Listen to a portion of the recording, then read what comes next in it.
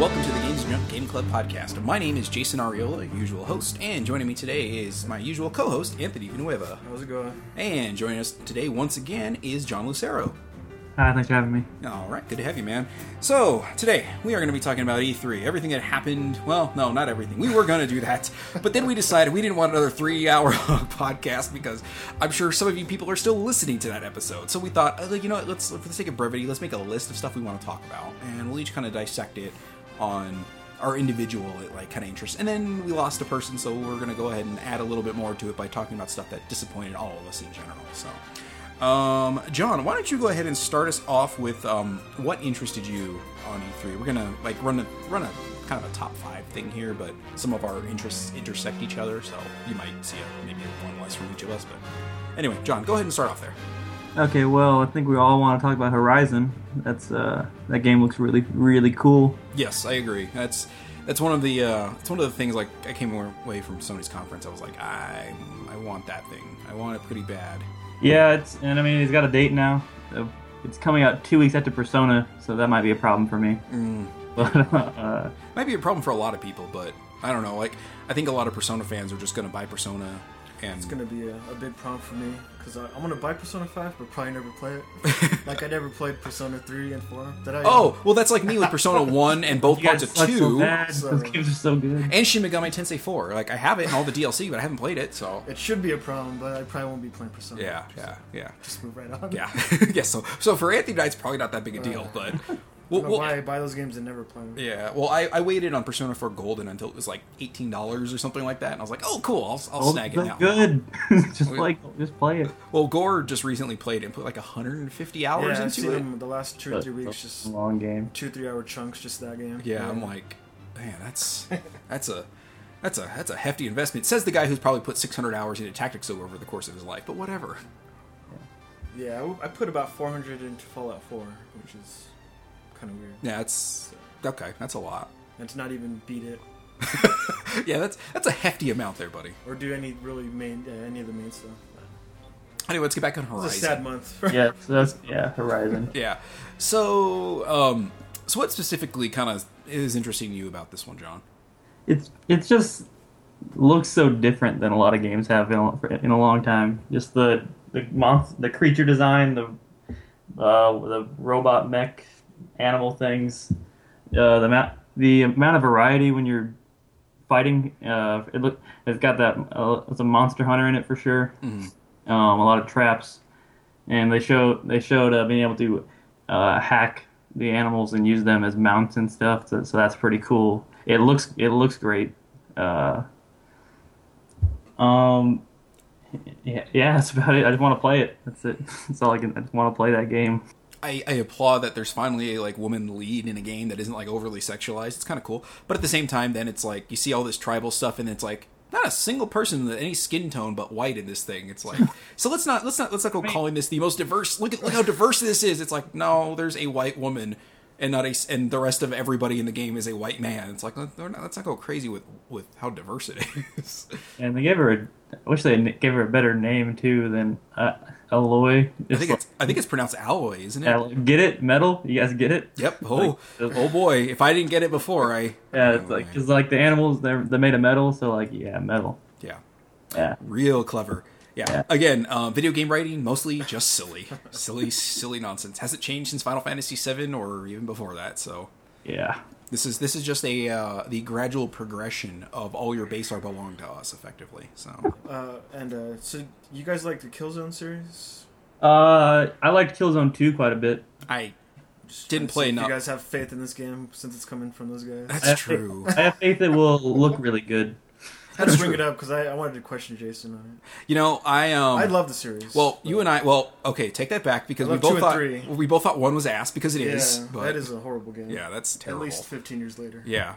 No, I think even when it John, you're probably too young to remember, but when Killzone was kind of first coming out, I remember the trailer. It was being put forth as the Halo killer. This is going to look so much better than Halo. It's going to be so much more fun than Halo. And I played it and I was like, this is not fun. This is worse than Halo ODST, which I think is the most boring entry in the series. But We all know Hayes was the true Halo killer. That's true. Yes, that. Oh God. Sony has a track record of trying to take down Halo and not really succeeding very well with it. So Halo's taking itself down better than Halo. Yeah, is, Halo's so. kind of Master Chief's pretty good at shooting himself in the foot at this point. But like, okay, so here's the thing. Like, I'm not that huge on like first person shooters, but I got about halfway through Killzone 2, and it's a solid game, but for whatever reason, I stopped playing it. I think it was probably the DualShock 3 that made me stop playing it. So the campaign was fine. It was the multiplayer is where it was what you got for though. Yeah. My friend Ariel, like I don't know how many hours he put into that multiplayer in Killzone 2, but he really got into it. So, I own the Killzone trilogy, and I own Shadowfall on the PS4. It was like on a flash sale for like $5 or something like that, so I bought it. But I haven't played any Killzone since halfway through Killzone 2, like kind of when it first came out. So, but they've got a pretty solid track record of at least being like gameplay wise solid, even if like story wise are stupid, which I think we're kind of continuing with Horizon. I mean, we don't know yet. I mean, it's a name it's a cool like setting at least. Yeah, but kind of Killzone was too when you think about it. But yeah. It's like I said, not always said, but kind of like in the last, I don't know, couple of years, it's just like video games are silly. Like there are so few video game stories that are actually like capable of, you can look at it and say, this is a genuinely good story where like, I don't know, with any sort of real impact. Like really the only game that like, in the last few years, I'd say that like impacted me with any sort of like significance was like Brothers: A Tale of Two Sons. Okay. And that's, other than that, it's been kind of like, meh. Even maybe Papa Yo, but the gameplay in that was good. It was a pretty not broken. It was a pretty good ending. Yeah, it was a great like story, but gameplay wise, it just kind of wasn't the best. But it was a good story. So didn't those guys have a new game announced or something? They've got one for the VR. It's like Time Machine VR. Oh, okay. And then they've got an iOS one, Story of Seasons, I think. All right. But I don't know. It might even be on Steam at this point, but it sort of was this. It sort of like was that, or if I'm remembering it correctly, it looked a lot like that Never Alone game that came out, basically, but it came out before Never Alone did. It just, because it was on mobile, it kind of flew under the radar completely. Yeah, you can get lost on mobile. Yeah, and it's kind of like Steam almost. Like you put a game on Steam, and it's like you just better hope it hits, otherwise it just gets lost in the shuffle. Yeah. So. Okay, so Horizon, yeah, I think it's got a good chance of coming out pretty good. I mean, just from what we've seen, and I mean, it's hard to judge based on that because I mean, look at kind of Watch Dogs from E3 like last year, 2 years ago, whatever it was, like and even the Division, like the huge difference in like those E3 things or whatever. It's like, but I think Horizon's got a pretty good chance of turning out well. I don't want to say it's a fairly simple thing. Like it seems kind of like Dragon's Dogma almost to a point, and that was done pretty well, and that was Capcom's first foray into that genre. So I'm one of the people that like that game. What, Dragon's Dogma? Yeah, I like. It's weird and really crap in some places, but it was fun overall, I thought. See, that was one of those games I like a lot. I don't even know how much I put into it, but like the original members of this podcast, like we talked about it, and like they actually played on the Xbox 360, the same version I was playing, and like without even realizing it, they had used my pawn to basically get them through the entirety of the game because I was like 20 something levels above them. So they're like, "Oh, hey, that's Jason." Oh shit, okay. Because in an odd little thing, Anthony and I have discussed this before. They didn't really ever play games separately. They kind of handed them off to each other, which was weird. It's a weird buddy relationship. Yeah, I was gonna say, Anthony and I thought we had a weird, odd, like I'm not buddy gonna watch thing. anybody. I've never watched Jason play games. No, it's like, I mean, maybe on Twitch, but it's like when you're on the couch, like, no, I don't really. It's like if I'd rather sit at my own house on my own couch playing my own games. So yeah, I don't want friends. We're lonely. So lonely. We're talking games still. What's the next game? Let's get back on. Yeah, John, what you got next, man? God of War. Let's talk about God of War. Let's talk about God of War. That was a surprise when they showed what that's going to be. There have been kind of leaks coming up to it before. Yeah, the Norse. I was like, all right, Viking is going to be Viking Kratos, and it was literally Viking Kratos. So it wasn't like a different Kratos or something like that. It wasn't like a link. Literally, yeah, it's literally Kratos. Yeah, it's like he walked from Greece to the frozen north and was like, "Oh, this seems good." He got some stitches after he got stabbed in the stomach. Bitches Yeah. get stitches. Yeah. I'm more intrigued by what it is now than if it had just been another God of War, like from what it was before. And I like the God of War games. I like character action games, but the God of War games aren't very deep when it comes to those. So I'm more of a Devil May Cry guy, and like Bayonetta, but I do like them. But it looked like they were taking chances with something that, I mean, it would still have sold if they didn't take any chances, which is why I respect it that they're going to do it anyway. Like they don't seem to have much reverence for what God of War was before, and they're just kind of going to tear it down and build it back up in a whole new way. Yeah, I'm kind of interested to see like what they actually do with it, if it's any different. But throwing the sun mechanic in there, I don't even know if it's going to be a mechanic or if that was just like a one-off thing. It's interesting to think like how they could utilize like your son fighting with you in battle. Son of War. Although my thing is like I worry that like is he just going to be like this invincible bystander that will just occasionally fling arrows or whatever at the guys? It's just like Ellie in Last of Us. Yeah. I mean, Ellie did even less really though. I mean, did she ever really get involved in combat with you? No, I don't. Except when you play as her, I don't during think so. cutscenes and then spoilers, I guess, for The Last of Us. That we can. Yeah, that game's like 5 years old now. It's fine. Yeah, I'm just kidding. During cutscenes and then she has her own DLC too, Left Behind. Yeah, but I'm talking like when you're controlling. Yeah, not when you're. No, not when you're. Joel. I don't think she does anything ever. Yeah, that's what I thought. Like, she bumped me out of cover a couple of times, but like I said, God of War is one of those things that like it's kind of one of those games like it seems like it might be a little bit more interesting. My thing is like I wonder like how they've openly said it's not an open world game, but like what is the point of the you discovered this location plus 25. I was thinking like a Rise of the Tomb Raider kind of thing is what they were gonna do, like a sandboxy kind of area, but not a true open world. Just a bigger just a more like wide open area. An exploratory 3D world that is limited by your tool set, basically, maybe. I think that's most games now. They're linear, but they try to flesh it out like Uncharted 4. Yeah. Just bigger environments, but still a fairly linear experience. Yeah. I think that's where we're going. Maybe, but like with Tomb Raider, you could always backtrack to most of the areas that you've been to, whereas like Uncharted, it's plowing through that. Game. It's set piece after set piece, basically. The set pieces might be It's the same with God of War. So. Yeah. I mean, that game's a couple years off, so I'm sure we'll find it pretty soon. Yeah. Watch, we find out it comes out like middle of 2017 or something like that. It should really. I feel like we've been hearing this rumor of God of War being announced at E3 for like 3 years now. It's like it's gonna come. They're gonna announce it. I was gonna say because all the it's like the Nordic stuff has been kind of like the last 6, maybe no longer than that. It was last year. I think I even saw some of those like rumors floating around. So maybe it's been longer than that. I think since PS4 was announced, everyone's been waiting for the God of War announcement. Yeah, I mean it was kind of a given it was gonna happen. It was just a matter of time. But it was just like it. I wouldn't put it past it coming out in 2017. But like 2017 seems so like loaded already when you start thinking about it. So, but I'll be interested to see what it does. Yeah, I'm pretty sure it's gonna launch with like NX.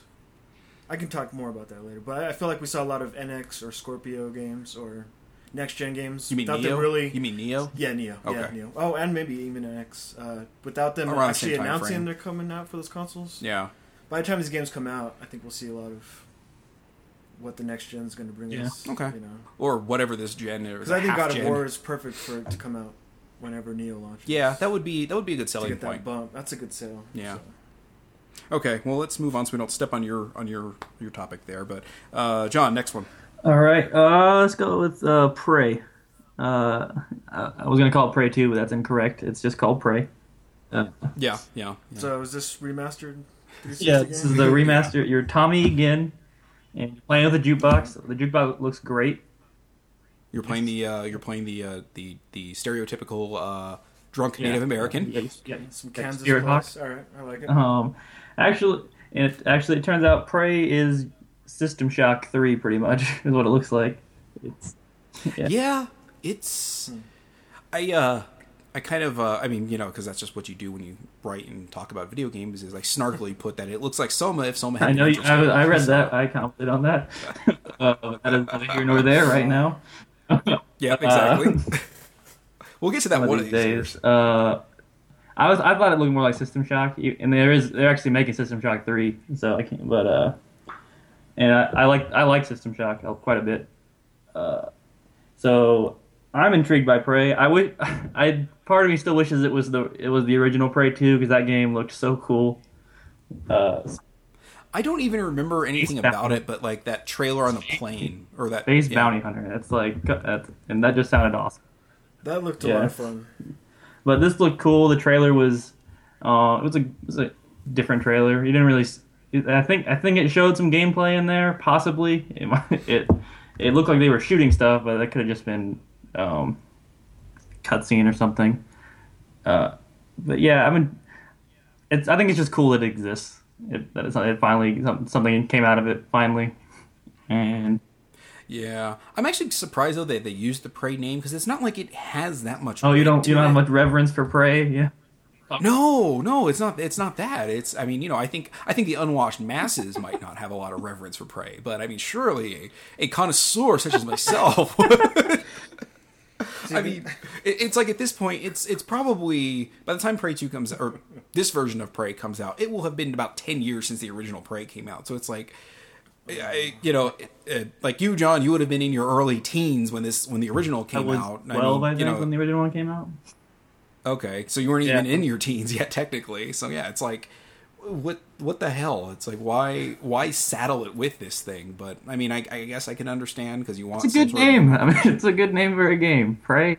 Yeah. And there's been studies showing that it's easier to reboot than come up with a new license. Basically, it is easier as far as like movies go. Like that's why we've seen this slew of retellings. Even oh god, what was the spy movie that came out? God,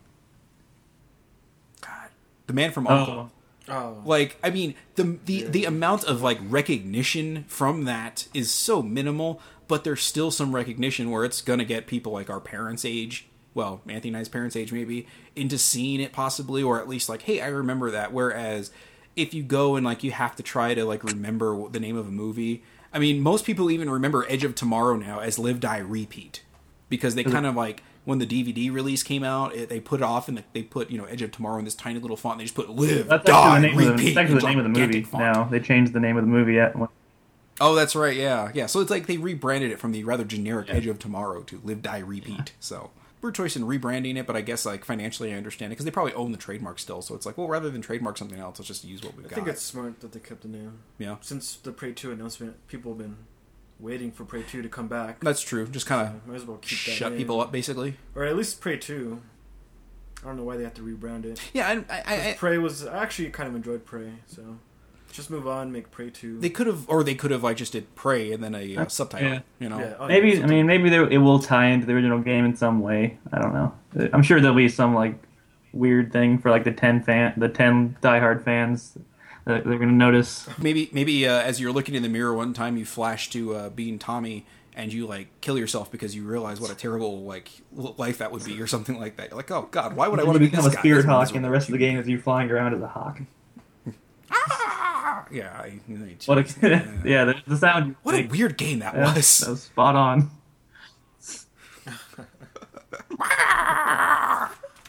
That's what I do. I do sound effects.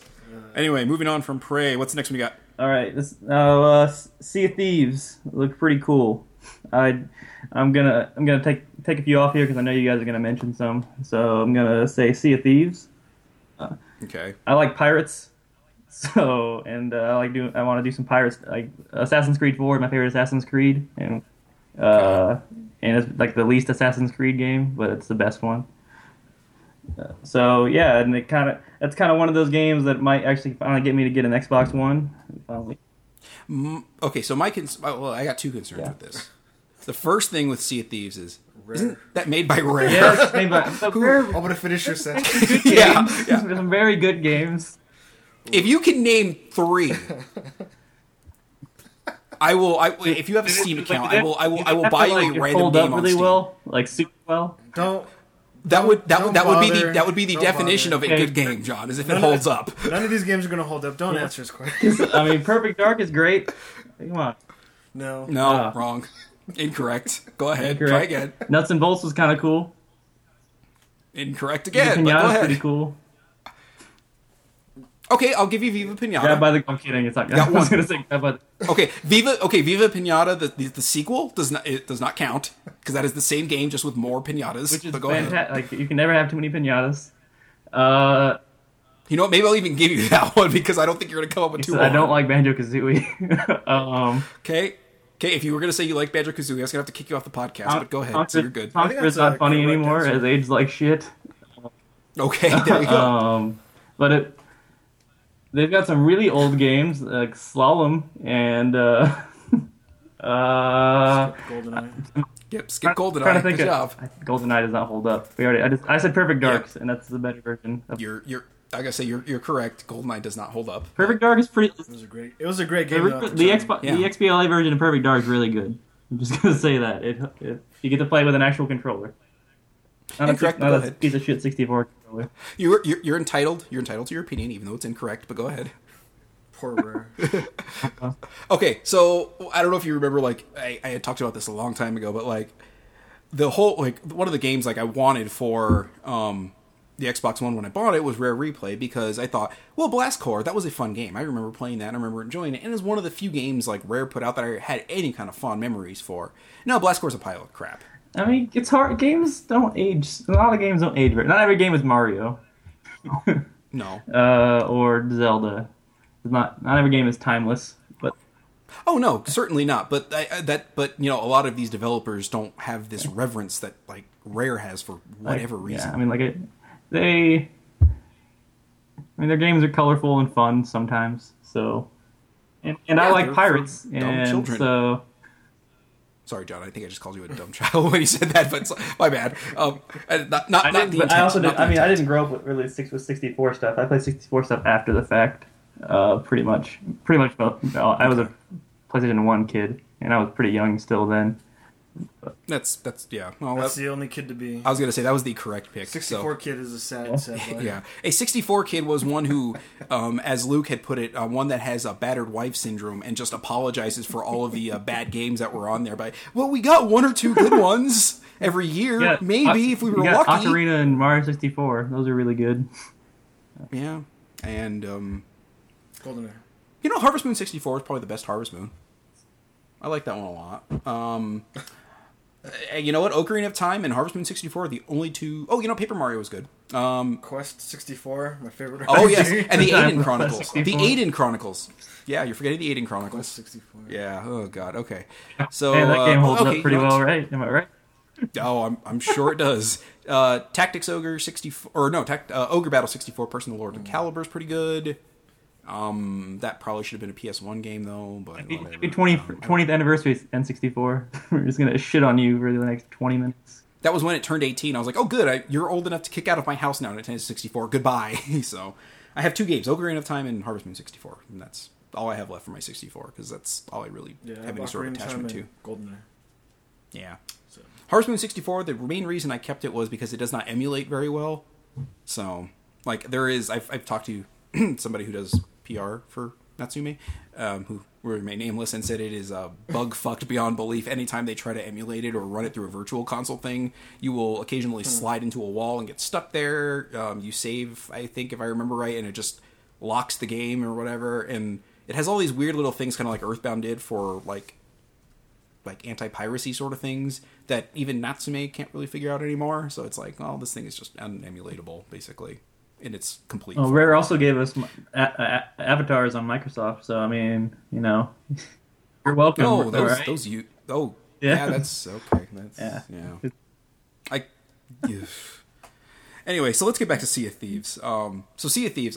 So my big concern, is it seems like a kind of a cool idea, except it might go a little too much on the simulation side of things. Although it's not that sim, because it seems like one person takes the It mask. could be or whatever, require a lot of people to play that game. Yeah, and very tedious kind of play for some people too. I forget if it was Game Life I was listening to. But they talked about one of them was playing it and was in front of the wherever the sails get the masthead. Is that what it is? I'm done. I don't know. Wherever the sails come down from, and they could barely see because of that big, what equates out to a stick in the way. And then as soon as the sails got unfurled, it's like, oh great, now I can't see anything. So it's like, well, this is a fun. Hey, it was experience hard being a pirate. Okay, it was. No one ever said it was easy. They're trying to. It was Thug Life before Thug Life existed. So, yeah. Yeah. So, well, I'm actually a little interested in it. I want to see how it pans out a little bit more before I commit to anything to it. Because if you decide to get an Xbox One and play it, I might jump on board. Because that is not a game I'm going to play by myself or with strangers. Oh yeah, I'm sure the game looks good. I'm not getting Xbox One solely for that game. It just was a game. It's another one that I'm intrigued by. So well, yeah, no, I don't think anybody has ever seen one game and decided that, People I'm going to get all a the console for this and this Quantum game Break. only. People are upset because of Quantum Break. Remember? And yeah, That's very true. I mean, But people no one really does though. They just fake outrage. The Yeah. same with Last Guardian. Oh, it's not coming to PS3 anymore. the games. You didn't buy your PS3 for just that game. There's a lot of good PS3. Yeah, I was going to say. Piece of crap. I was going to say. you actually got good games out of that instead of having to wait for this mediocre game coming out in October. Yeah. Coming from a guy who's defending Sea of Thieves by Rare, okay. All right, you're defending a 8-year-old game that looks the exact same as it did 8 years ago. Not really, but if you go out and look at footage, that'd be good. So, you know what I need is an air horn right now, right into the mic. Okay, so Sea of Thieves. Moving on from there, what else you got, John? I think you've got one. Yeah, or two one more. right? I was actually just going to mention the next, like an honorable mention was Quake Champions, but they didn't really show much. But I like Quake, so that looked cool. But the game I really want to talk about was Nier Automata, and I talked about this a little before we got on. It was a game I think I knew existed because they brought it up last year, and I never played Nier, so I was like, all right, whatever. I think the thing I remembered from that reveal was the guy that made the game was wearing a mask the entire time, and it looked it was really a really uncomfortable presentation because he didn't I think he talked, but he had like a giant mask on. It was weird. It was really Japanese, and yeah, some of those Japanese developers are very Japanese, I guess we can say. Just leave it at that. But I found the trailer for this, and there was like the general trailer about the game, just showing what you do in it, and then there was a gameplay, like it was a boss fight that they showed. Oh yeah, the combat. Yeah, demo, and it had some bullet hell going on in it. The movement looked great. It looked like good Platinum, which I mean, good Platinum is Bayonetta, and I like Vanquish too. Vanquish was cool. So, I'm always dying for a good character action game because I don't get many. It's a pretty niche kind of genre.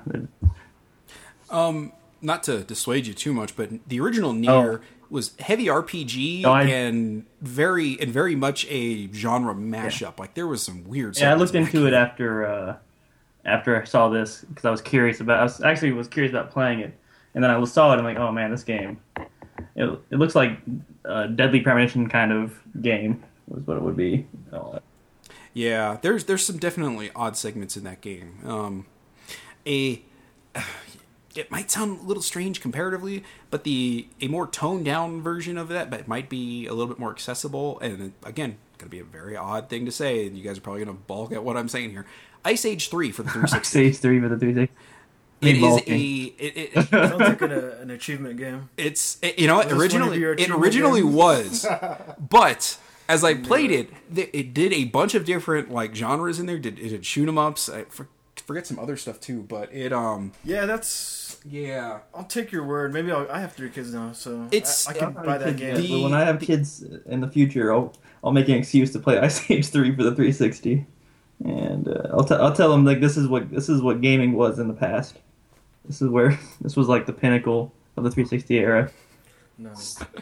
It was, like I said, for what it was a fun little game, and I was like actually very surprised because most of those like achievement games I played were terrible, but that one was surprisingly fun. Once in a while, a licensed game will surprise you. Yeah, so it does actually happen. But yeah, so anyway, getting back to Nier, if it's like a open world RPG, but they give me that kind of boss fight like every time, like I'm all for that. That looked totally my shit.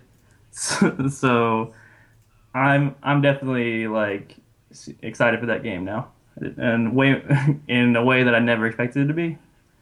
So that's also early next year, I think, too, is when they're planning on releasing it. So I'm going to be busy at the beginning next year again too.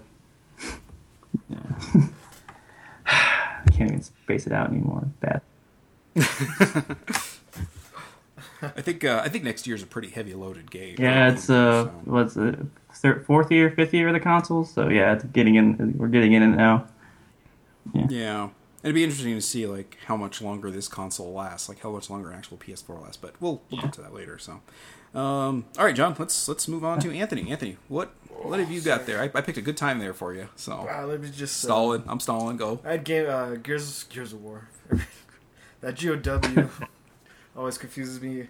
God of War. I wanted to talk about that, but we already kind of covered it. And Resident Evil. Oh, okay. Basically, kind of getting the reboot. Yeah, it's looking like PT. At least that demo is very PT. Yeah. If you count the 2 PSP God of War games, this is going to be their 7th title, and this is Resident Evil 7, and both just need to really change it out. And well, this is. We'll talk more about. I was going to say, if you want to include the God of War things, then you got to all include all the spin-off things for Resident Evil, which means we're probably at like Resident Evil 15. But when they spin off, though, they really spin off. Where Unreal shooters, they're not really. Well, there's the Revelation. Like there's the 2 Revelation games. There's Code Veronica. So we got 3 right there. Well, even more than 10. Technical. Okay. It's kind of a mainline game. And after playing Revelations 2, they needed to do something. I played the first episode of that, or I tried at least. That game is horrible. I like the first Revelations. I didn't play the second one, but I like the.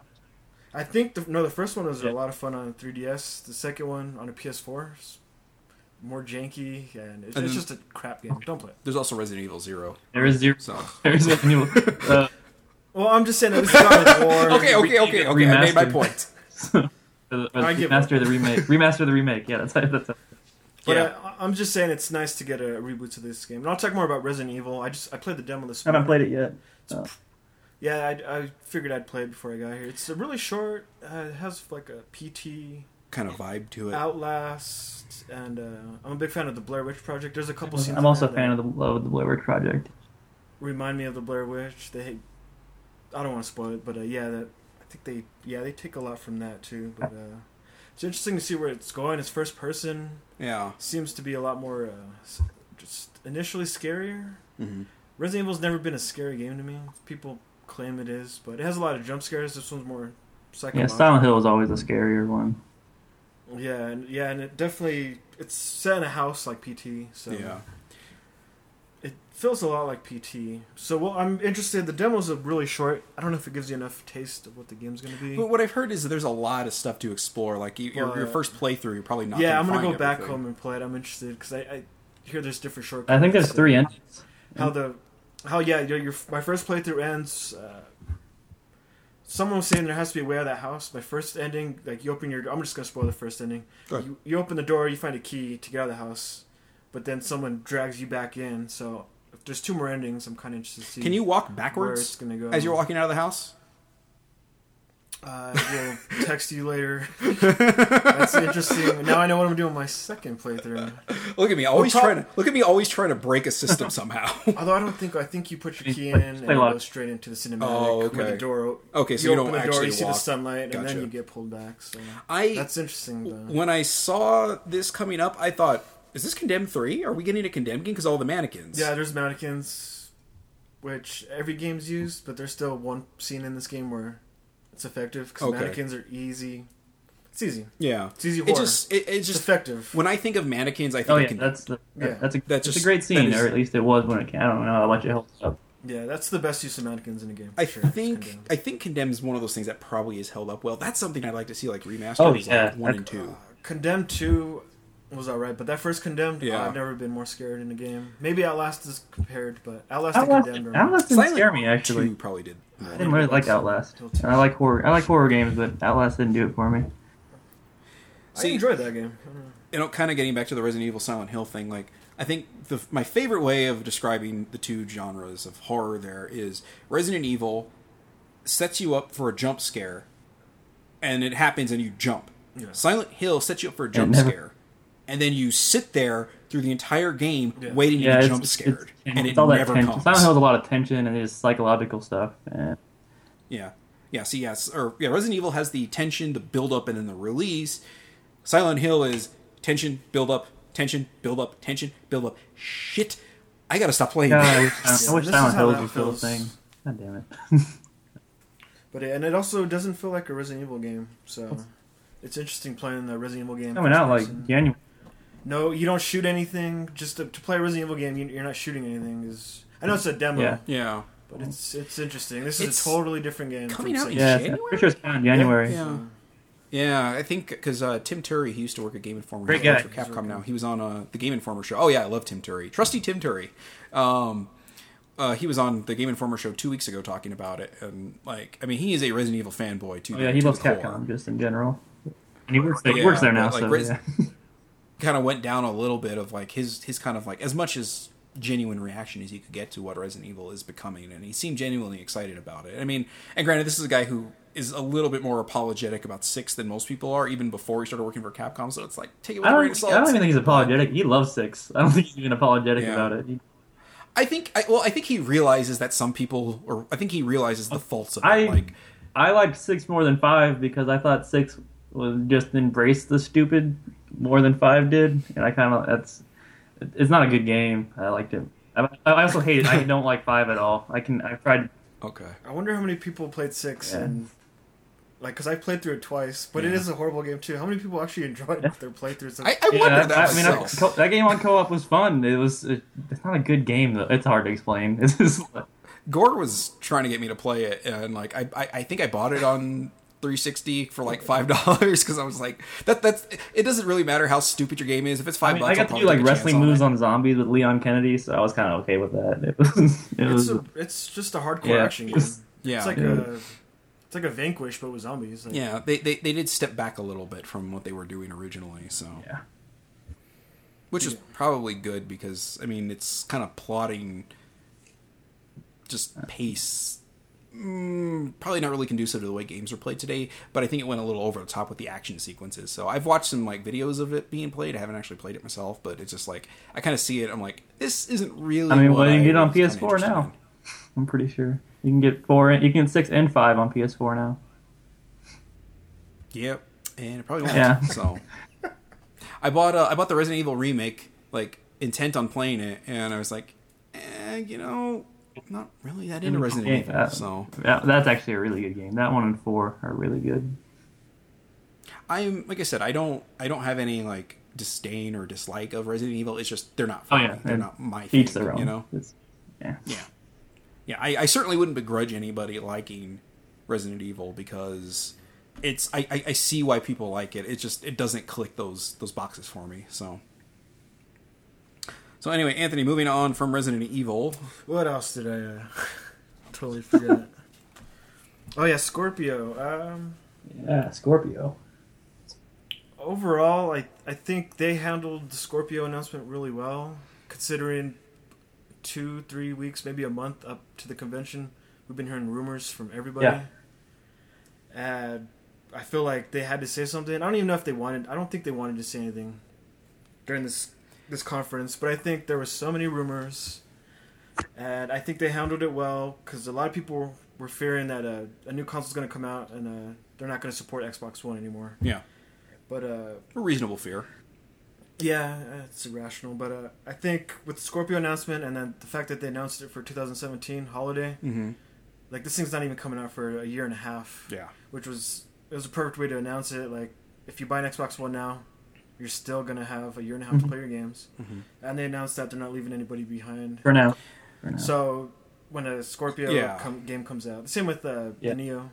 Mm-hmm. They basically did the same announcement that no one's game left behind. Yeah. That'll probably last for 2-3 Yeah. years. But it's good to know that at the initial launch, you can still play your old games. Okay, so I have a couple concerns. I'm not with interested in this. even getting I'm one. Yeah. I actually don't care about the 6 teraflops that everyone's talking about. I don't even know what that does. I don't even know if I want a Scorpio. I just think that they actually handled it well, I think the which is teraflops are what surprising. allow the 4K and the higher frame rate, like higher locked frame rate. Yeah, I think it's speed, and I have no idea. I'm not a PC guy, or I don't know anything about this. Yeah, we could use your brother for this probably. Yeah, I'm gonna get him in. I'm gonna say Alex might be more useful for this because Call him in here right now. I mean, I'm since Luke's not on the podcast today, I'm the most well, I don't know. Do you play PC? I've played stuff before. No, not really. I watch a lot of Giant Bomb. So right now, and I do a lot of PC stuff, so that's where I get a lot of my.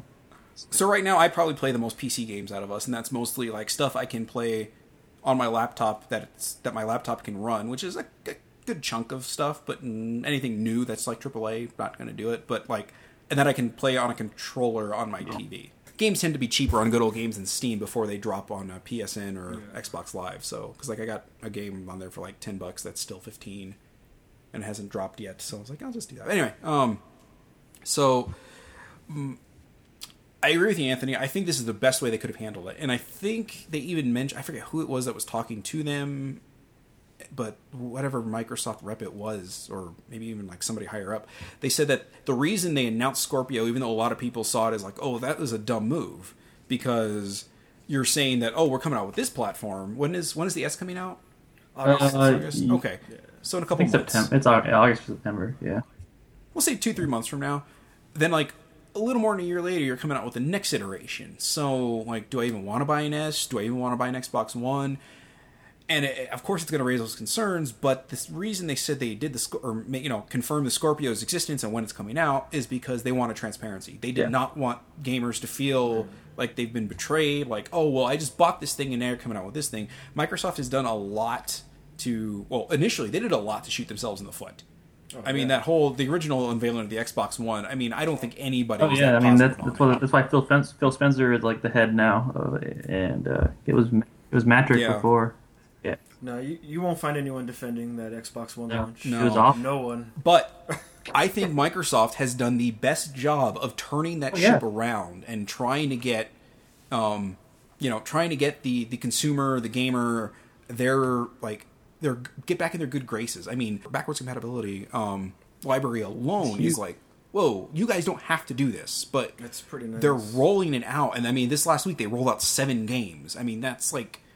There was maybe 7 games that were worthwhile playing on the 360 that were, the original Xbox that they made backwards compatible. Force. So like, everyone loves brute force. God. Wasn't that the one where you're like, there was a guy, a woman, and a wizard? It was shit. Okay. Wasn't that Morrowind? That was also Morrowind. Yes, it was also Morrowind. Yes, that was also Morrowind. That's a lot of video games actually. Gex. I know it's a Gex. class. Oh yeah, Dana Gould. Oh, great. I'm going to have to tag this podcast with Gex now because we'll probably get some of those weird Gex fanatics that one of them follows me on Twitter because I mentioned Dana Gould and him mentioning that like everybody at every one of his shows, almost every one of his shows, somebody will bring a copy of Gex for him to sign. I would. So, and it's just like, it's weird. And sometimes they'll bring the wrong Gex, one of the ones that he did not do the voice for. So it's like, okay. I think he did the first 2. But anyway, let's get back on Scorpio. So, Scorpio. Yeah, no, the guy's handle for a little bit was like Gexi-chan or something like that. I was like, okay. Anyway, so Scorpio. I think they did as good a job as they could doing this. I do wonder, like, this whole like not leaving anybody behind thing. How long is that going to last, and how much of throttling are they going to have to do on the stuff they're putting on the Scorpio? Because there are games that are like suffering now because they were cross-generational, basically. Destiny, supposedly. Yeah. I mean, there are people saying that, like, like Destiny could handle like more of a bump, but because they're also building it for the PS3 and the 360, it got lagged back quite a bit. The new expansion isn't going to be on the old consoles, so. Yeah, they're finally leaving it behind, so it'd be interesting to see like how much more they can push it, and if they're going to. Because I don't know if they're going to, or if it's because that might require an entire rebuild. But it'll be interesting to see what they do with it. I think, I've been thinking about it. I think they only really, I don't want to say it that way. I think you might just get 2 or 3 more years out of the Xbox One after Scorpio. Mm-hmm. And I think that's justified. I think if they come out and say, because they can't support Xbox One forever. Yeah. Like you said, you bring up a good point. You do have to drop support of last gen. Not that. It's a weird transition because we haven't really gone through. not just a hardware refresh, but sort of new hardware within the same platform. Yeah. It hasn't really been done console-wise. And also, this is we're also coming off the longest lasting generation, I think, in history. I mean, if you discount the Brazilian Master System market, I mean, we're talking about the longest generational gap ever here. I mean, it was 2005 that the Xbox 360 launched.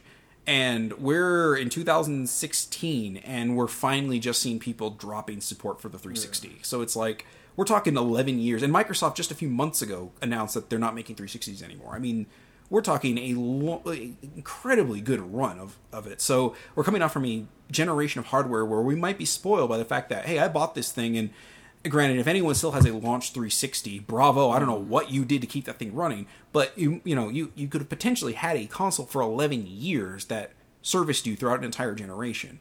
Whereas this, you might be looking at, you might get 5 or 6 years, which for me is reasonable. At $400 every 5 or 6 years, I'm good with it. I'm fine with that. I don't even keep a TV that long, and that is a bigger investment. So, I'm already looking at my 65-inch TV. I'm like, kind of small. I put on Twitter the other day, I'm an asshole, or you want to know how much of an asshole I am? I was looking at TVs at Best Buy or something the other day, and I saw a 52-inch TV, and I said, oh, that's pretty small. I was like, I could never go back to that. I've never bought bigger than 50. You're making me feel bad. I'm 55. It's a 4K, and so I had to get a little smaller to save a little money. Yeah, that's understandable. See, I always wait until the technology drops a little bit so I can get bigger. I was spontaneous. But anyway, moving on from that. Yeah, so I was just going to say, I agree with Anthony. It's going to be 2 to 3 years, and then they're going to announce whatever the next thing is, whether it's the actual next console or the next iteration, and then the Scorpio will be the baseline, and it'll be the baseline pricing for the Scorpio. So, and they'll just phase out the older ones if they have to. That's what I predict will happen. Yeah. Yeah, I think I think it's a pretty reasonable lifespan for a console. I mean, you got to think the Nintendo 64 didn't have that many good years. It had 2 good games. I wouldn't say any good years. Yeah, I was gonna say we can argue the semantics of it, but there's maybe a handful of good games for the Nintendo 64 that have held up enough that are worth playing still. Yeah. I don't know. Hexen 2 is on Steam. Not good.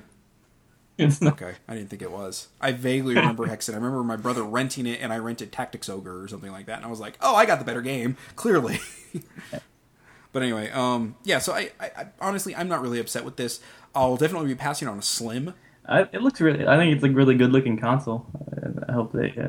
As someone who barely likes my Xbox One, I'll be passing on Slim. It's nice.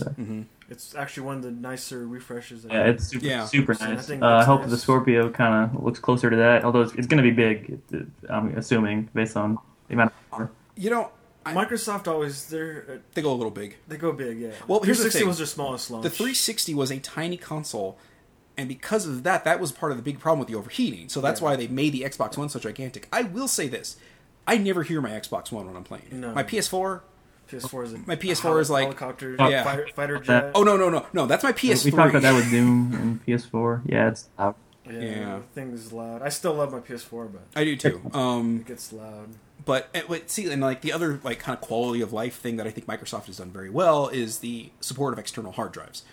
Yeah, external hard drives on the PS4. They are good for you can store something on them, but then you have to move them to the main hard drive to play them. The Xbox One, they play. Yeah, you can just plug. And they typically plug in from your One to your Slim. Just plug it in, and you're good to go. Yeah, that's great. Yeah, it's basically. That's amazing. I mean, the hard drive.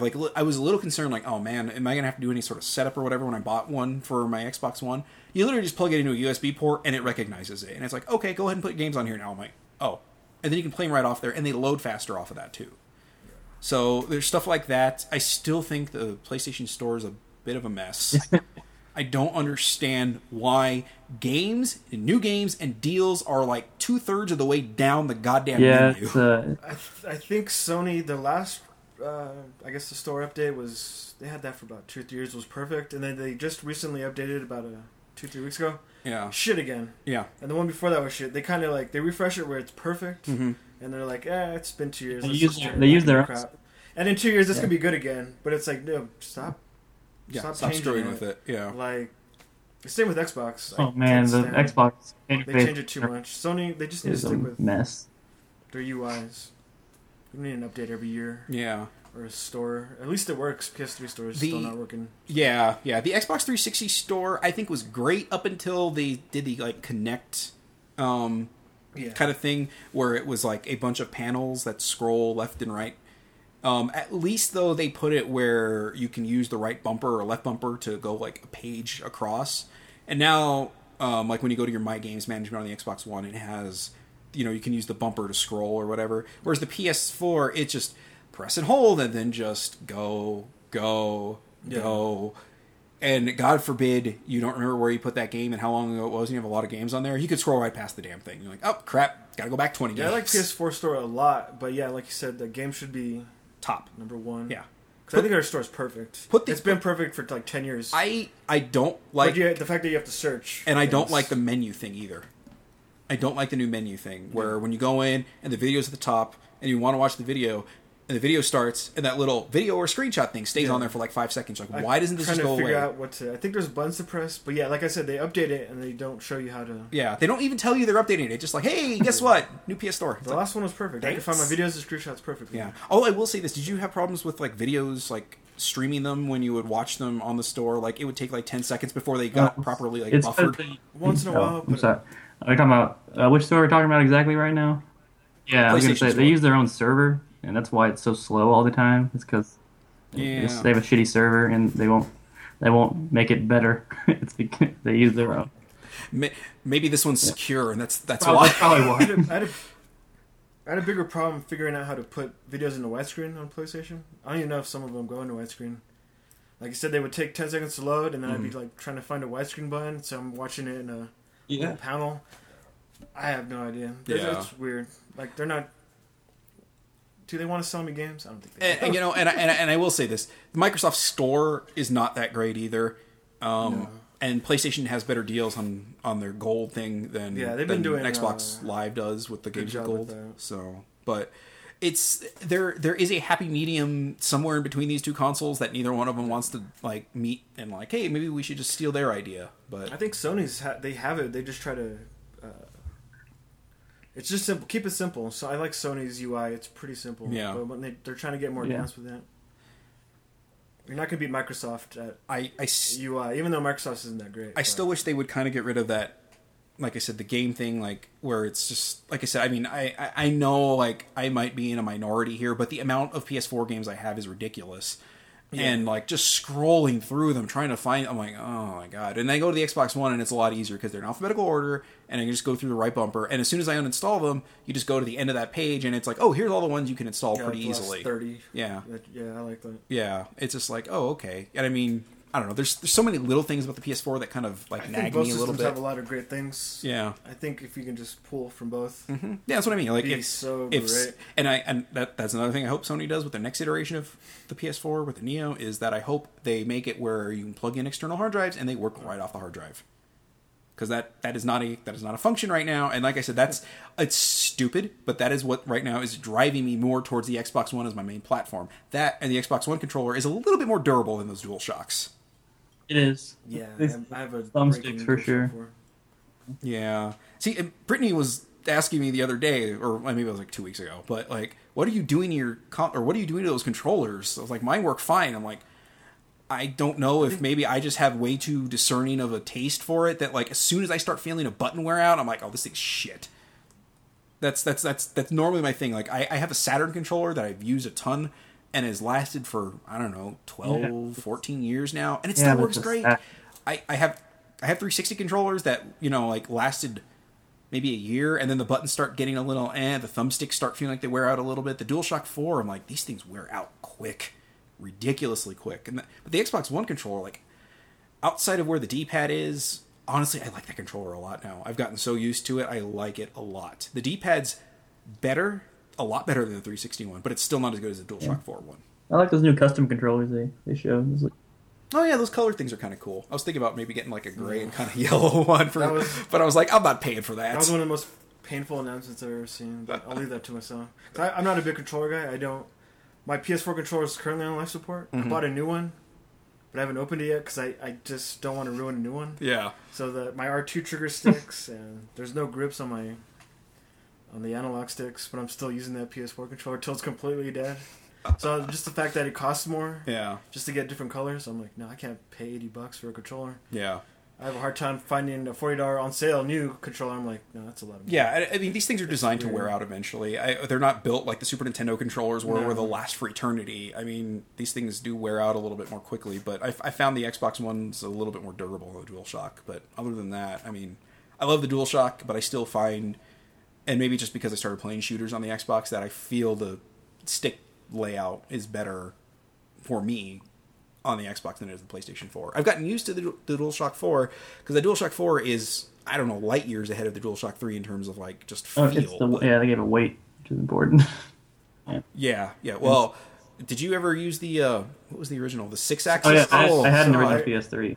I think it's like a feather. I thought that controller. I thought I got a fake controller because it was. I was like, "There's nothing in here. I got gypped." It was so good for playing Layer, though, right? Am I right? Layer. Wow. 6-axis. Yeah. Or Uncharted when you're trying to cross. Oh my god. That was the dumbest idea. Why anyone thought this is bridge. fun?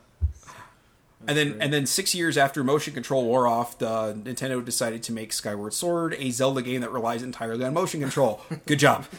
So, anyway, anything else about Scorpio? Should we move on? No, I just like that.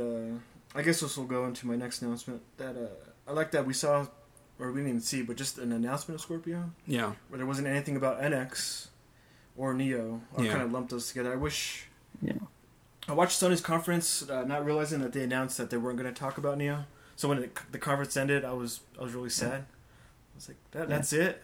But then I went back and read that they weren't going to announce it. But I would, like I said, 2-3 weeks, maybe a month. We've been hearing nothing but Neo rumors.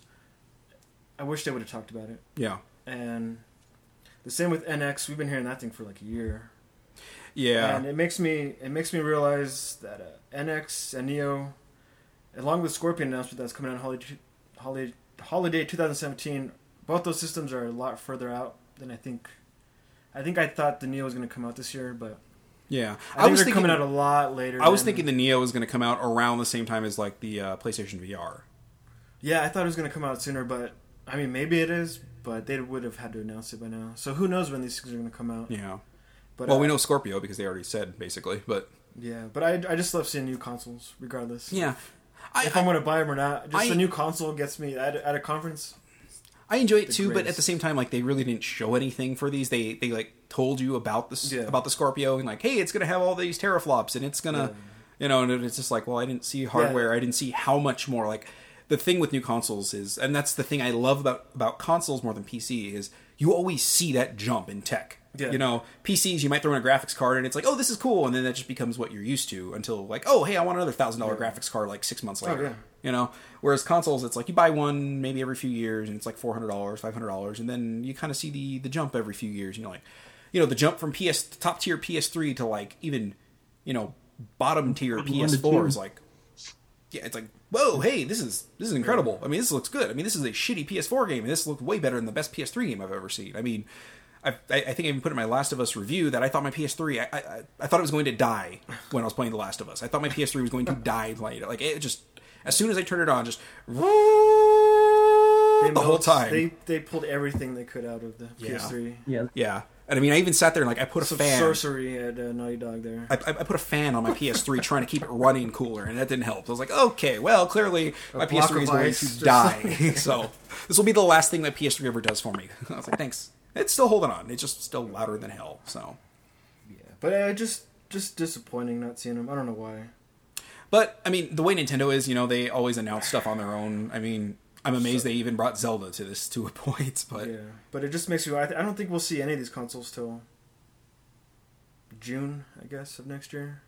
Well, I could be wrong. The NX we're going to see before that because it's going to release like in the first quarter. I think they said, yeah, March-ish. Yeah. Yeah, because it's going to launch, like the Breath of the Wild Oh, new Zelda game is going to be a launch title, and that is coming out Oh, in I didn't March. know. I didn't see the date for Zelda. Actually, okay. Yeah, they haven't said a date. That's just like it's the first quarter of Oh, okay, so spring. 2017. Yeah, and Nintendo, they kind of do their own thing now. So they could even have, I think even in like 3 weeks, you might even just have a random like direct. Yeah, Here's the NX. yeah. It's like here we go. Coming in March. Because Yeah. you got to get at least 6 months ahead of it, I think. Oh, yeah. At least show the picture. Yeah. So we'll see something about that soon, hopefully.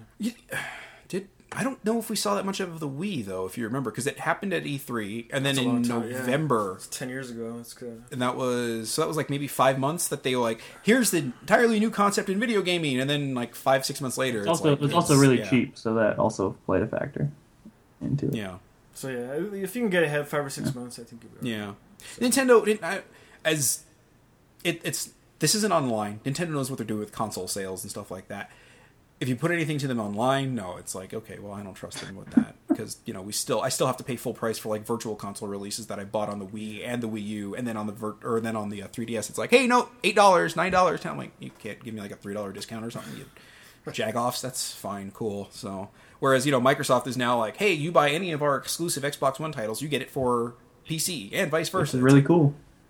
It's like, hey, Nintendo, you paying any attention here? Microsoft, normally the slower one of the movement of the Sony and Microsoft thing, is on this now. So maybe you guys jump on board? No? Okay, cool. I mean, quick side note here. So the Nintendo Pokemon, or the Pokemon newsletter every month, I signed up for it a few months ago because you would get like... It's a newsletter? Well, yeah, you would get legendary Pokemon codes basically sent to you, right? And I was like, oh, cool. So I get the codes. So I get a Mew one this month. And I was like, great, Nice. I'll have 2 Mews, because I had a Mew from the last event like in January or whatever. I went to go download the code on Pokemon X, which is like my main game that I have most of my Pokemon on, and it said this code cannot be used because it's already been, or because you already have this, basically. I was like, oh, no big deal. I'll go to Pokemon Y and I'll put it on there and I'll trade it and I'll put it in the Pokemon Bank. This code has already been redeemed. It's like, are you fucking kidding me, Nintendo? Really? I'm not lying. I mean, I'm just like, what? Oh, excuse me? Okay.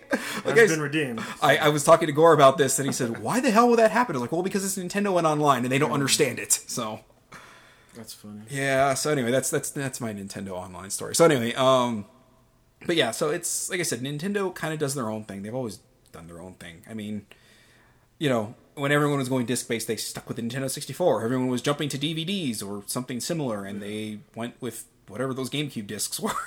That's a Mini- DVD. Yeah.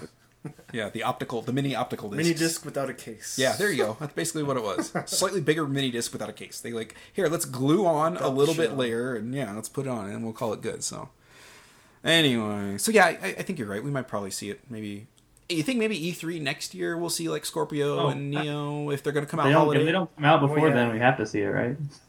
I think we'd Yeah. have to by then. Yeah. And I think Nintendo, like I said, Nintendo does their own thing. They can pull a direct. There might be a direct going on right now that I don't know about. Yeah, They might be announcing it right now. they may have just decided to do it and been like, And then hey. Sony has their actual own E3, essentially, with their PlayStation experience Yeah, that they've done they- last year's. Yeah, That's I figured they'd probably show it there.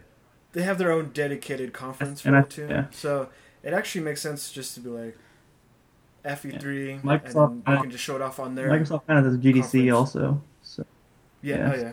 Gamescom is actually kind of big, too. Yeah. There's a lot more places where we can see these things. Oh yeah, for sure. It's just strange because But like E3's in our lifetime, it just seems like E3 has gone Yeah. from like the most relevant gaming thing to not much. It's still kind of the thing, but it's not it anymore.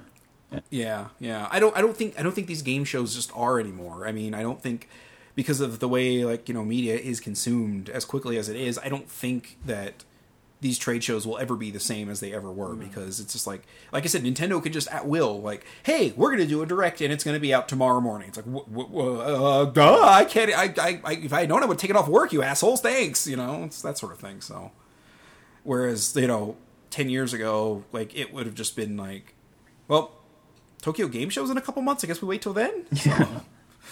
Or leak it out into a magazine, and it's like, well, I mean, that would have worked 10 years ago, maybe, Yeah. but not so much Now these days. they can do So. like Paris Games Week too. Sony did a lot of stuff there last year. That's true. Yeah, that's what I mean. There's so many of these trade shows now too. It's just like, Yeah, there's so many that when they're ready to release it, they got the PR in place. mm-hmm. they don't have to wait like 3 or 4 months for another conference. Just whenever they're ready, they're like, oh, this one's in 2 weeks. Maybe we can release it then. The internet kind of changed it. So, and the internet's there too. Yeah, that's a good point. They can release that information whenever they want. Damn the internet! I still like a good conference. Yeah, I do it's too. always nice to just like be able to watch something. Can I? Okay. Real absolutely quick not. tangent. not on this podcast. You know what? Hold on. I'm going to pull a Garnet Lee. This is my tangents. goddamn show. No tangents here. This is my fucking show. Anyway, so was it Ubisoft that had Terrible press conference? Yes. Adam Sessler and Morgan Webb? Yeah. No, that was Bethesda. Bethesda. Yeah. Okay. Is it just me, or I thought they were better than that? Like Adam Sessler and Morgan Webb or Bethesda? Yes, to both. But Adam Sessler and Morgan Webb specifically. Like I remember watching X-Play and I thought they were good. I didn't watch any of their. I thought they used their X-Play cadence. It kind of just sounded like X-Play to me. I mean, maybe, but at the same time, like it felt like maybe X-Play is because it was scripted and rehearsed, and they had takes, and then you get a live action feed there, and it's just like, okay, they're not as good ad-libbers as you might think. I wish I would have. I watched Giant Bomb's coverage of it, so that's where I get my humor from. So they just seemed like hosts. They didn't seem anything special. Yeah, because I remember like watching X-Play, I always used to think they were both pretty funny, and then I watched them and it was just like they were trying to make jokes, and I'm like, well, I haven't followed them. Have they been doing commentary together? Not together. Or were they dusted off for this conference? I think they were dusted off. Adam Sessler's been doing his own thing, though. Yeah, I think they were dusted off. Something going on. And what it is. And maybe they couldn't be themselves. Like, I think if you just let Adam Sessler, no script, maybe he'll pull out a good show. Maybe. I could be wrong. I don't know. I didn't watch it, though, to really know. But it just seems like there's a lot of, just the guy that off the top of my head, Mike Drucker, who is he's a comedian, but he's also worked in video games, and it's like, oh, hey, this is a guy that could punch these things up. Hire guys like this to punch these things up. I mean, you've got Adam Sessler and Morgan Webb, who I think can deliver jokes. I just don't think they have their own. I think jokes. Aisha Taylor did a pretty good job for Ubisoft. You know what? Yeah, I agree. I liked her a lot. She's like the one good thing about that press conference. They had a terrible press conference. But if you remember 3 or 4 years ago when she first started she was pretty rough too. So I think Morgan Webb and Adam Sessler kind of had the if they can kind of get into the flow of things. But yeah, that first Aisha Taylor conference, I remember it was kind of cringeworthy, at least to me. She's grown into it though. Yeah. Now. She's really good now. Yeah, she seemed very natural up there. And that's what I mean. Maybe that's why I felt the contrast, because Morgan Webb, I used to think of as this very fluid person when talking about games, and you see what she did, which was kind of wooden almost, and Aisha Tyler, you could tell it was scripted, but she was very good with what she did. It didn't. I mean, maybe it's just because of how much comedy I consume, but I could tell it was scripted. Yeah. But you could tell that it was natural, and maybe it was here's the general thing of what we want you to say, and just ad lib from there. And I think Aisha Tyler has a good comedic voice and a good comedic sense to be able to do that. Whereas, like I said, maybe Sessler and Webb don't have that, but they're good at reading a well-written script for somebody. So, I don't know. Anyway, tangent aside, like I said, I just thought Morgan Webb, and maybe I should have put that in the disappointments. Did we get to disappointments already? Yeah. Okay. Real quick, let's run down the list of this because we're running a little longer than I was thinking. Yeah. What do you have to say? Well, didn't you want to do? Yeah. This is a little interesting, at least battle to me, because I'm not a big first-person shooter guy, but I still play them all. Yeah, probably the biggest one here. Yeah. Oh, that's good. With Titanfall, I didn't play that game simply because there wasn't a campaign. I didn't play because I didn't have Xbox One. So. That I did. Actually, I don't know if I had one at the time, but yeah, essentially Battlefield 1, Titanfall 2, and Call of Duty launching within 2 weeks of each other. So the 21st, the 28th, and November 4th. EA has both those games, 2 of those games, which is weird. They would choose to release them so close to each other. Interesting. I didn't even think of that. Yeah, you would think maybe put Battlefield more towards the holiday to get away from Titanfall and stepping all over it. Yeah, it's more interesting this year to me because I've always liked Call of Duty. People sharing it. I think it's just. I'm a Call of Duty defender. This year's looks really good. At least, some of them. I think there are bad ones for sure. Oh yeah, but I will say this: if you go in there expecting most inventive game in the world, you're going to be sorely disappointed. It is a popcorn action flick, and it does what it does well. But if you go in expecting more, you're going to be disappointed. And their online works day one. It's never really had a problem. It runs smooth. Yeah. Battlefield series, for some reason, I guess this one we'll see. Watch, first week it probably won't work. Yeah, probably. Maybe they'll get it fixed. Yeah. But it's just interesting that we're having so many shooters back to back. And one of these has to get lost. And didn't you say like shuffle? It might be Battlefield. I thought that was the least interesting one actually. Well, that's because the remaster for Modern Warfare is coming with the other Call of Duty, so I'm one of the guys that's gonna get it because of that. I'm like one of the people. Because Modern Warfare is my favorite shooter, the first one. And then Titanfall 2, I thought had the best trailer at the conference out of all the conferences. That game looks really good. And it's got like an Iron Giant first sort of campaign they're going with, so that could be interesting. Okay, so when we saw that that trailer or gameplay demo, whatever that was for Call of Duty, before they revealed it was Call of Duty, I was pretty pumped about it. Looks pretty good. And I wasn't like where a lot of people were, as soon as they saw it was Call of Duty, like, oh, dumb. Yeah. It was as soon as he got out of the spaceship that I was like, oh, no, I lost interest. Like, I want, like, that like, battle in the spaceship, that's what I wanted. I wanted that game. Whatever that was, that is nothing, that is what I want. That is the game I wanted. And as soon as they got out and started shooting people with guns, I was like, yeah, okay, I'm kind of... As soon as it became Call of Duty. Yeah, as soon as it became Call of Duty without them telling me it was Call of Duty. It could have been named anything else, and I would have been like, oh, you can get out of the spaceship. Not interested. So I was thinking just like gigantic like space fight. Like I've been wanting something like X-Wing basically to come back. Yeah, X-Wing versus TIE Fighter. Like I've been wanting something like that again. And I was like, is this it? Is this it? Is it? Oh, you can get out of the ship. Fuck, it's not it. So I was a little bummed out with that. Titanfall 2, don't particularly care either way. I don't have anything. I'm not like, oh, I don't want that at all. But I kind of just like, whatever. I'm not going to play it.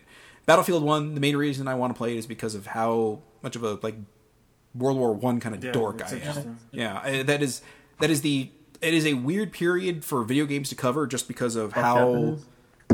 Yeah, and just it's a very strange thing because of the way like everyone pictures trench warfare, but trench warfare was not the only thing. Like especially as if you look into some of the like deeper things of World War I, it's like there's a lot of potential like set pieces that you can do for a first person shooter. It's just I don't know about it being a Battlefield game. I guess. I mean they showed some like it looked like Africa stuff with the train, but I mean also Battlefield campaigns are never very good.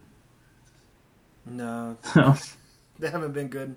Except Bad Company 2. Oh yeah, Bad Company 2. Bad Company 2 is a great game. Games. That's one of the Battlefield games that I actually like. That's like probably the only one I really actually like. So. They should pack in the Battlefield Bad Company 2. Do the Modern Warfare. Oh yeah. Repackage. They should put that in with Battlefield 1. I don't know how far. Actually, that would go far. I had a lot of friends who played Battlefield Bad. Yeah, it had the most destructibility too. Is that pretty fair? Let's get on that. Yeah, that multiplayer was fun too. Driving ATVs with C4 strapped on into enemy bases was great. But I think Titanfall 2 out of those three is probably the one I'm most interested in. Yeah, I really wanted to play Titanfall. It's like it looks like Call of Duty with some anime mech stuff mixed in there, so I'm all for that. Yeah. Yeah, that should be good. But yeah, we'll see. I'll probably play all of them. Titanfall was one of those ones like when I got an Xbox One, I was like, oh maybe I should. I'm like, then I remember it didn't have a campaign. I was like, nope. Yeah, I like to play. I play them all online, but I like to play the campaign. I do the same thing. I'm weird like that. I'm a mostly strictly campaign guy, just because we've talked about this before. I'm not good at shooters, so Battlefield or Bad Company 2 was like the only one I ever got proficient with for some fucking reason. So I don't know what that reason was. Maybe it was a good game. That'll do it. Well, I mean, Modern Warfare was a really good game too, and I never got good at that either. Modern Warfare was a very good. Yeah, see, that's what I mean. Like I said, I don't begrudge any of these games because I recognize how slick they are, how well produced they are. I'm just bad. I'm curious as to how well the Modern Warfare campaign holds up. That's what I'm most interested in because I really want to play it. I'm sure it's going to do pretty well. Probably not as good as I remember. It's never going to be as good as I remember because it's like my favorite campaign from a shooter. And I also because I played it when I was younger, so it has that impact on me. Yeah, it's been so long, but I'm more interested to see how the multiplayer holds up. Those maps are great. Thousands of hours. I have no doubt in my mind those maps are going to hold up just fine. So as long as I'm more interested in that Yeah. one. Yeah, I'm sure they'll be fine, honestly. Yeah, like I said, like I really want to see what they're going to do with Battlefield before I buy into it. Looks like Battlefield. I mean, yeah, it's just like I want to see how World War One it's going to be, because like if they just make it like, oh, it just like every other Battlefield, but it takes place in World War One, but we're kind of taking some liberties with it. Like I don't mind some liberties being taken with it, but if they go a little overboard with it, I'm just going to be like, They should make mustard gas disturbingly realistic. I don't know if that's a good idea. It's like, in multiplayer especially, so like no one wants to use it just because it's just so fucked up. Or you know, you survive part of it and then you just end up sitting there like going crazy, and then you can't see anybody, or you can't tell a friend from enemy, so you end up just killing everybody around you or whatever. And then you become really make it real, really get in the realism part of it. Well, if that's everything, we have somebody who can come on really quickly. Shall we get them on? Let's see what the other side of the world. Yeah, let's see what the somebody who might actually be affected by Brexit feels about these video games. So let's take a quick break and let's bring Luke on. We'll run down. Oh, I still have to do my 5, but maybe we'll just let Luke do his, and then we'll see, because we have some crossover on it. So, and then we'll run down our disappointments. So we will be right back. Luke is back.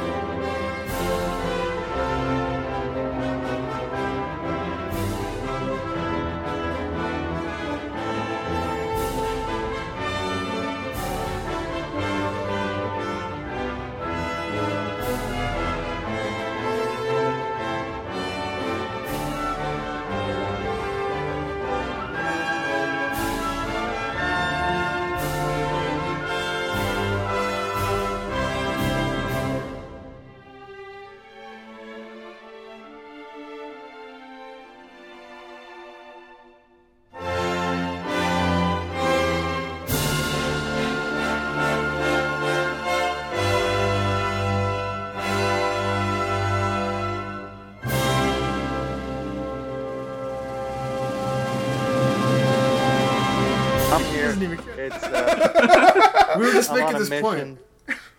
I'm outside Dunn Stores here. I'm on a mission. Daphne's inside getting some semi-skimmed Supplies milk for and some Brexit, fruits. like the Yeah, we got to stock up now because they're gonna come over for us Lot or of something. water. I don't know. I think there's some exaggeration about all this stuff. You know, don't say. it's- You don't. Wait, Yeah. wait. I'm getting all of my news from Twitter. And are you telling me Twitter's exaggerating how bad this is? I've never. Yes, indubitably. Lot of water. Yeah. We I can't mean, even humor that. it is pretty awful, but you know, Fire. they're only hurting themselves Have you seen The Purge? for now. I've seen it. Yeah. I hear it's very similar to The Purge.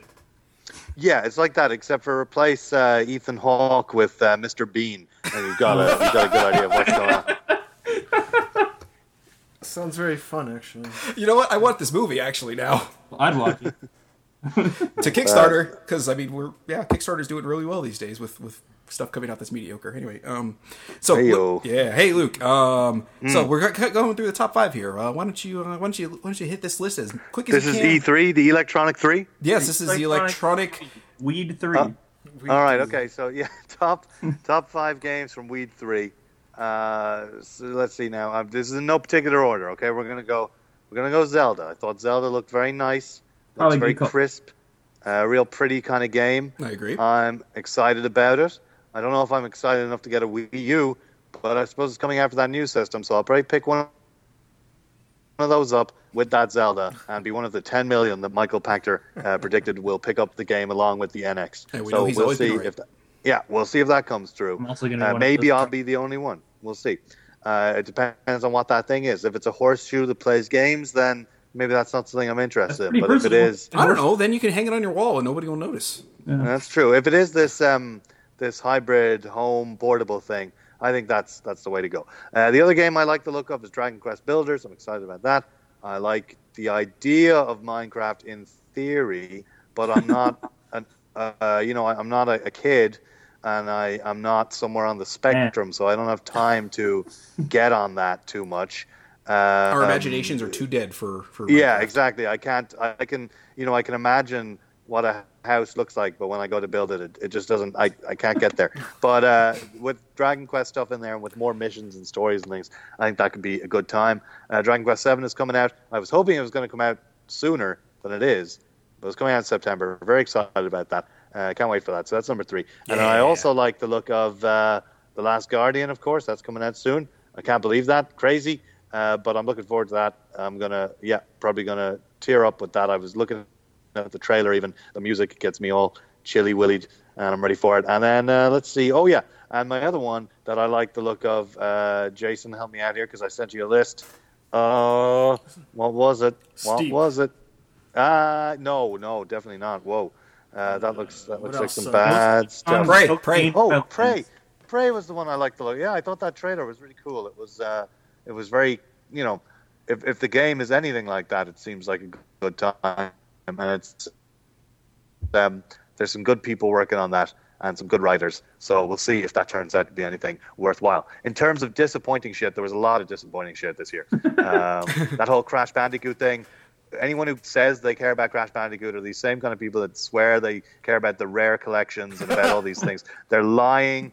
It's not true. No one could possibly be interested in that shit. And anyone who's getting upset about it, they need to take a long, hard look at themselves and wonder what they're getting upset about. They're getting upset about mediocrity, and there's no point in getting upset about it. Luke, can I interject a second here? I know Brexit's going on, but can we get gay married over there, dude? Because between that and Rare, I mean, we're like soulmates, buddy.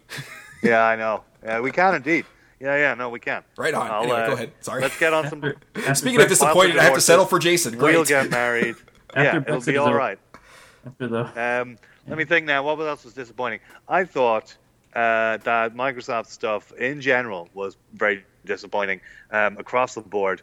Recore, I was very disappointed by. It looks really ropey. Scalebound is pretty much the same. Looks. I mean, I know they said that it was a demo. The real game won't be like that. But if the real game won't be like that, why don't you show us what the real game would be like? Exactly. Not this boring fucking thing that just looked so clunky and awful, and not what I expected from those dudes at all. But they seem to be kind of phoning it in here and there now and then last little while. Let me think. What else looked bad?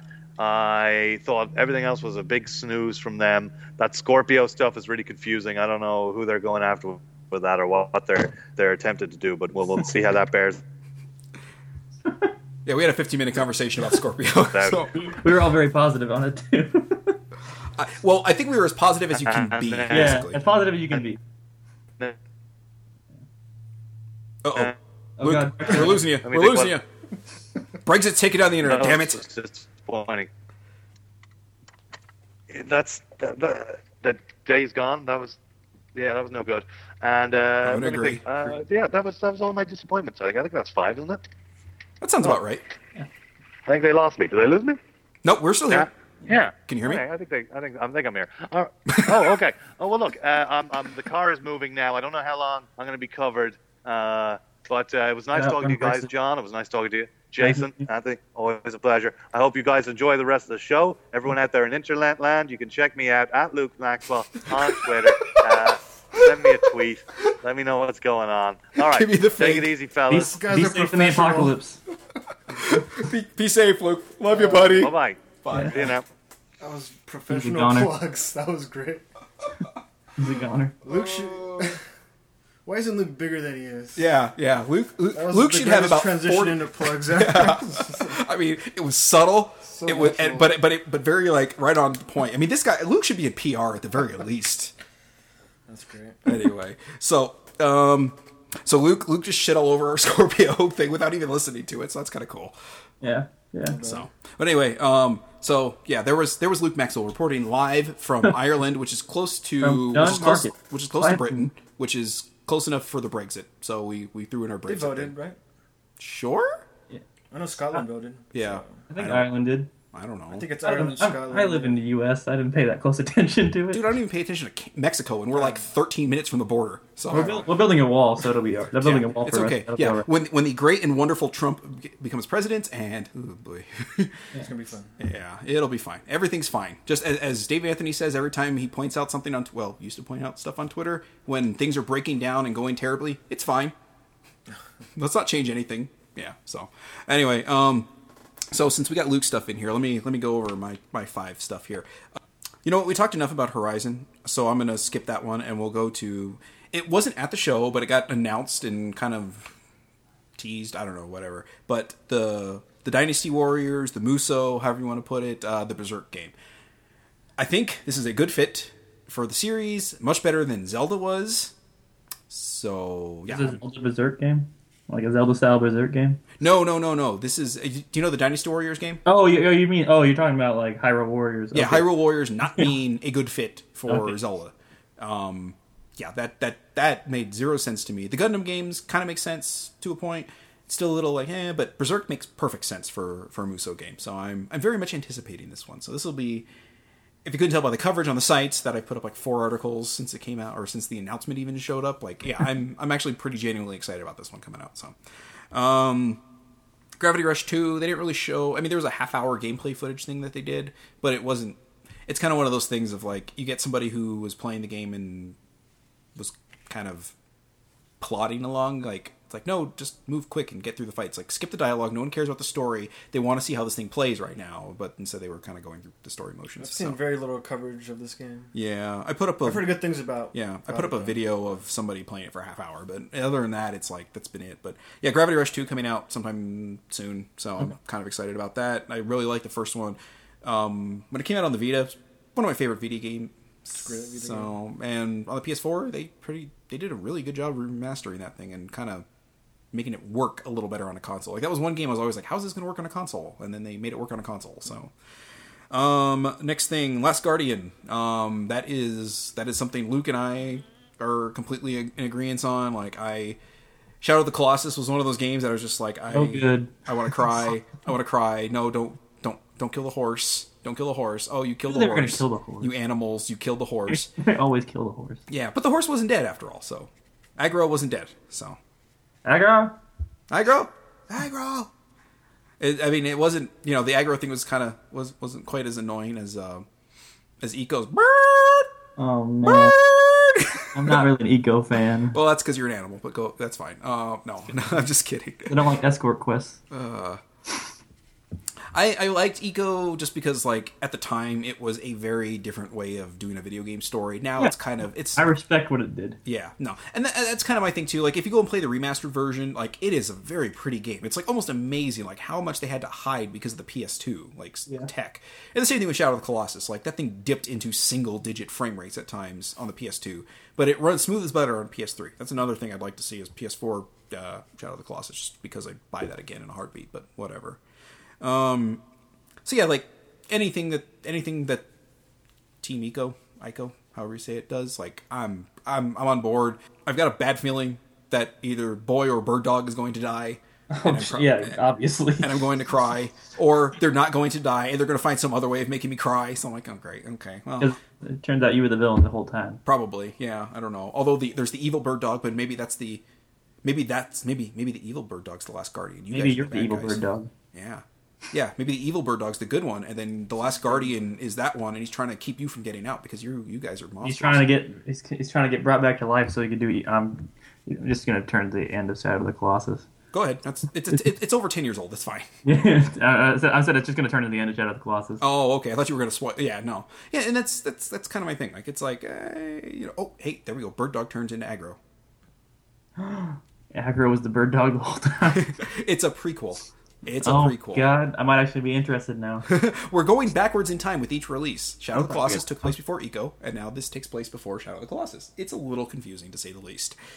That's not true. Just let's yeah. Anyway, second game, one of my favorites of the previous generation, State of Decay 2. Janky is all get out on the 360. I'm the first to admit it, but despite that, I absolutely adored that game, what it did, and just like how different it was from everything like, zombie-wise that was out there at the time.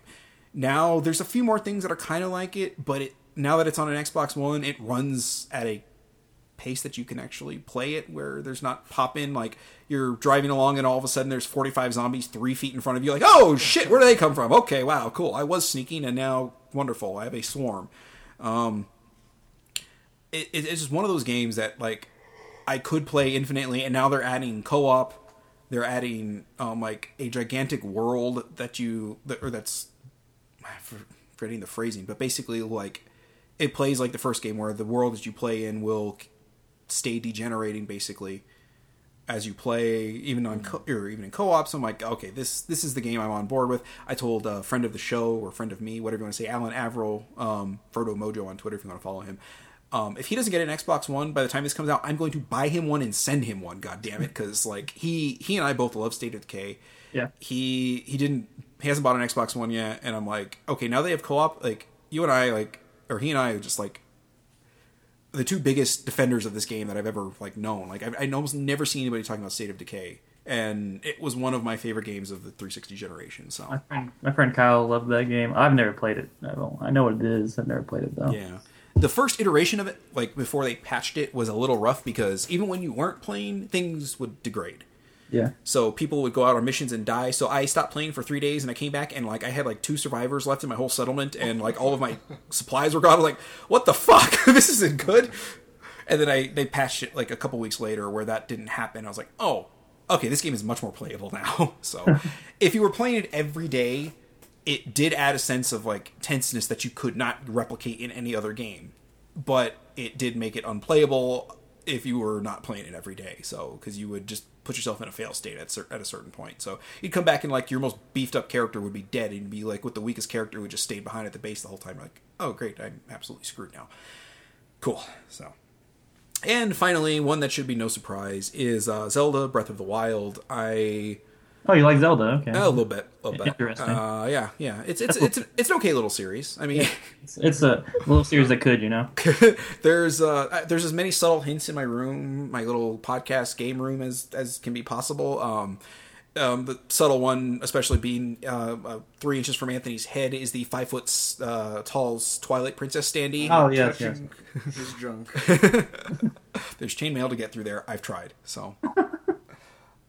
Yeah, so, I mean, and the box full of Zelda memorabilia that I have, too, is a little, But anyway, so I'm going to be honest, I stopped watching a lot of the Treehouse Live stuff because this is actually one I kind of want to go into not totally, as much in the dark as possible. Agreed.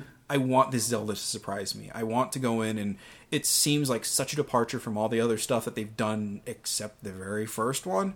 Yeah. That I want this to surprise me. Like Twilight Princess, you could tell it was a Ocarina of Time, Link to the Past thing, So it's like, okay, well, it's following the same structure as those games. Fine, whatever. I still like it.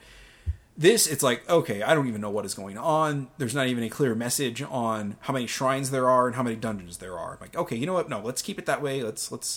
I've seen some of the footage where you can ride a shield down like a hill as like a snowboard. You can do a 360 jump in it. I'm like, there's so much little shit in this. Chris Kohler was talking about his experience with it, and he had a fire rod that he found, and he hit a bird with the fire rod, and it just turned into cooked meat. Awesome. I was like, yeah, that's pretty dope. The only thing I'm a little like with is the cooking thing, because that's a little Monster Hunter-y, and I'm like, they love Monster Hunter in Japan, so it's bound to be in Zelda at some point. Monster Hunter has never really done it for me, but I mean, whatever. It's a juggernaut out in Japan, so I've tried it a few times. It almost gets me, and then I kind of just stop playing it. I've heard from people it takes like you have to play with people who know what they're doing and are willing to teach you, and then it takes about 15 hours. I'm like, I don't have that kind of time. I also don't want. I wish it wasn't on handhelds exclusively. I wish it was a console thing. But whatever. Yeah. I mean, you can. I guess there's the 360 version, Frontier, I think, or whatever, but that's Japan only. So yeah. And then there was one of the PSP ones got put on the PS3, but that's another import one. So yeah. And there are original ones on the PS2. Yeah. Those ones are very hard to get into. Yeah, well, I think Monster Hunter in general is very hard to get into. I see it, and it looks great, and I've always wanted to get into it, but every time I play it, I'm not feeling it. So, like I said, it's one of those things that, like, cool if you're into it, but don't try to talk me into it, because you're not going to get me into it. Anyway, Zelda. Yeah, I mean, graphically looks gorgeous. I think it was pre-show we talked about that, like, with the Wii U gamepad, there's basically no Wii U gamepad functionality. I believe it was Aonuma they talked to that said the reason why they're not doing that is they want the game to be the same version on the Wii U that is on whatever the NX is going to be. So that tells me that they're getting rid of the Wii U gamepad. That means there's at least no gamepad sort of thing, and then it means it's probably more of a traditional console, which is a nice thing for me, because I'm kind of like, oh, good, you guys. Okay, the Wii gimmick worked well for them, except the Wii U gimmick didn't work very well for them. So it's like, okay, we'll see about that. I don't believe it's going to be very typical, whatever it's going to end up being. I think it will be as close to a typical console. I mean, the Wii U is a typical game console, except that it has the gamepad, and that is everyone's entrance point to that console. So they have to kind of program for the gamepad, which I find endlessly frustrating. The battery dies too quick. I mean, I think the battery in the DualShock 4 shit. I mean, the gamepad. Yeah. That's another thing I like about the Xbox One controller better. The batteries last forever, whereas the DualShock 4, it's like I can play in one sitting and blow through a battery. So anyway, yeah, so like the Wii U, like the Pro Controller is a great controller, and I just wish that was the pack-in, or they packed them in, like, from now on, so you could get away from the gamepad, because I think the gamepad is just a terrible controller to use. It is huge. It's clunky. It is what a lot of people thought would be great for an iPad mini, is to attach, like, a controller thing onto it, and you can play games on it that way. It is a bad idea. It is not comfortable to play. People can say, like, oh, the off-screen is great all they want. It's the screen on that is ugly. I played through pretty much all of 3D World that way at a friend's. We played through together. So it wasn't too bad, I didn't think. But yeah. I just think that screen is just uglier. Like, I see it and I look up at the TV and I'm like, why would I do this? I'm totally confused. It's like, oh, I have a beautiful 65-inch LED TV, and I have this middling quality that even my original iPad, like the first generation iPad screen, is better than. I'm gonna go ahead and not play on my gamepad. Thanks. So anyway, yeah, Breath of the Wild. I mean, I don't know which version I'm gonna end up with. I probably will just do like I did with Twilight Princess and buy the Wii version, or the Wii U version, and the NX version. I mean, there's really no ifs, ands, or buts. I mean, technically, I've bought Twilight Princess 4 or 5 times now. Jesus. Yeah. Yeah. Yeah, because I bought GameCube, bought the Wii version, I bought the Greatest Hits, or whatever it is, the Nintendo Selects version of Twilight Princess 2 on the Wii. And then I bought 2 copies of it on the Wii U, one to keep sealed, so... Wow, okay. Yeah, so You must be a fan of that series. yeah, just a little bit. And Twilight Princess is probably maybe my 3rd favorite Zelda game, so maybe 4th, I don't know. I like Twilight Princess. This is the most excited I've been for a Zelda game since Wind Waker, easily. Yeah. This is the most excited I've been since, well, I mean, honestly, 2, maybe it was the last one. No, 2 now, because of that Triforce Heroes thing. But Link Between Worlds, like, I got super hyped about that one. So I thought that was a great game, and it just harkened back to my favorite Zelda. So. I need to play that. That is a wonderful game. I haven't played it either, and I love Link to the Past. So that is my favorite Zelda. I kind of see why people like Ocarina maybe a little more at times, but they're wrong. I think no. A Link to the Past is held up better. You can still go and play that in its original format, and it's still a beautiful looking game. Ocarina, you go back to the original, and that thing is uglier than sin. The 3DS version's good, but yeah. Oh yeah, the 3DS remake is very pretty. It does a very nice job, except if I want to play A Link to the Past on my 3DS, it looks good. If I want to play it on my 65-inch TV, it looks good. If I put Ocarina of Time on my 65-inch TV, it looks terrible. So, and yeah, I mean, like I said, it set the tone for every Zelda game as far as like mechanics go, like in the 3D realm for every single one since basically. But, like, A Link to the Past is the one that set the stage for every Zelda game, basically, since A Link to the Past. So, yeah. Definitely day one purchase for me. I mean, I'm not going to beat around the bush. I mean, if I end up having to drop, like, $500 because I'm buying an NX and the game, or and then Breath of Fire on the NX, and then Breath of Fire on the Breath of Fire, Breath of the Wild. Breath of Fire. See, I'm hoping. See, that's what I want is a Dragon Quarter remake. Anyway, so that's why I'm thinking Breath of Fire. Anyway, Breath of the Wild on Wii U, NX, and an NX on the same day. It's gonna happen. I don't care. I mean, it's gonna happen. I'm getting them day one. So it's just a matter of like, which version am I gonna be more compelled to play like right away? I mean, am I gonna want to unplug my Wii U so I can get the NX hooked up, or is it one of those things like, well, I have the NX version, it looks the exact same, then I'll just play it on the Wii U because that's already hooked up. So I don't know. Anyway, that my favorite 5 things. So guys, let's talk about stuff that disappointed the shit out of us. We've talked a little bit, I guess, about stuff so far, but yeah, there's probably some more stuff. Yeah, the most disappointing thing for me was probably the lack of Mass Effect stuff. Oh yeah, I was so sure it was going to be there, and it was. I mean, it was technically there. Yeah, it was the situation where they showed so little. I just wish they hadn't shown it. I mean, because the funny thing is, as I was watching what they were showing, I was like, God damn it, they're not showing anything. And then it flashed what the new ship looks like. I'm like, oh, okay, I'm back in. And then it would go back to shit I didn't care about. And then it would flash the gameplay in there. Oh, Mass Effect. And yeah, it was. It's like I don't want to see the developers making the game. Like, put that in a bonus section in the game that I can check it out like after the games come out. I don't want to see this. I want to see the game. Yeah, it doesn't. As Gore, I think Gore put maybe 3 years ago, show me a game or get off the stage, basically. So yeah. They gotta show it eventually, right? It's coming out. It's coming out by April next year. So probably March. I'm gonna guess March. That's what I would assume was gonna come out. Yeah. Well, I think they did say first quarter, right? Yeah. Isn't that technically the end of the fiscal year? It's March so or it'd be April. fourth quarter of whatever. So, but yeah. So I mean, somewhere in that ballpark. I was kind of expecting it to come out this year. Honestly, they didn't seem to really give any indication that it wasn't going to until they did. Basically, there was no oh yeah, we're chugging along. We're not sure. It was just a hey, 2017. Sorry. I pretty much guessed March. It's based on because that's when Mass Effect 3 came out last time. So that's kind of what I based it off of. Okay. I don't know. It was a random. That is going to be a very busy time of the year because between that and Zelda and a few other games that are coming out around there, it's that is end of the month. 28th is Horizon. The 14th is Persona. Yeah, that is going to be. Yeah, it's going to be real tough for some people. I love Mass Effect and I love Zelda, so that's going to be a tough one for me. It's okay, I'm going to have to choose one or the other here. It would be Mass Effect for me, but I'm going to play Zelda eventually, at least. Yeah, Zelda. I probably have to pick Zelda just because. The Zelda dork I am, so it's I kind of have to, but at the same time, it's it has been so long since there's been a Mass Effect game now. So, yeah. It'll be 5 years by the time it comes out. Yeah. God, has it really been that? That's depressing. Another one of my disappointing things. Do you guys have anything you want to get on real quick? I was disappointed in Dishonored 2, just because it looked like the first Dishonored, just a little nicer.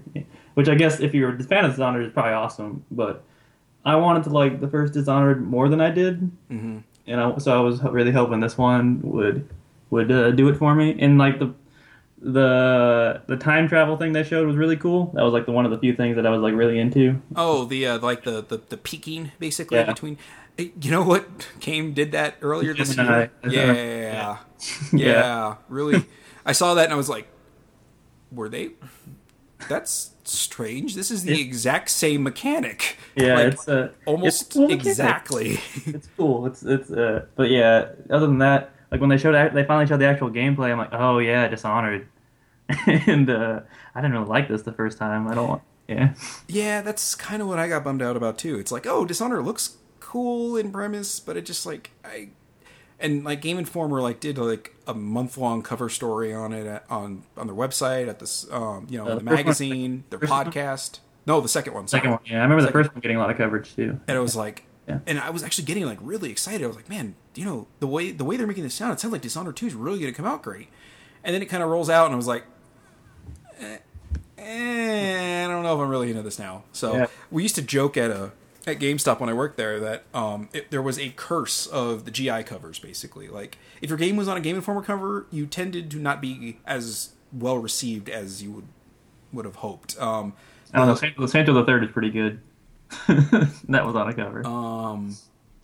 I mean, granted, this has been years, but I know. because there was like Assassin's Creed came 3. out, and that was like we were like, oh, great, and then a couple other things. Like I remember Anthony, you might remember him, it was my friend Scott that worked there.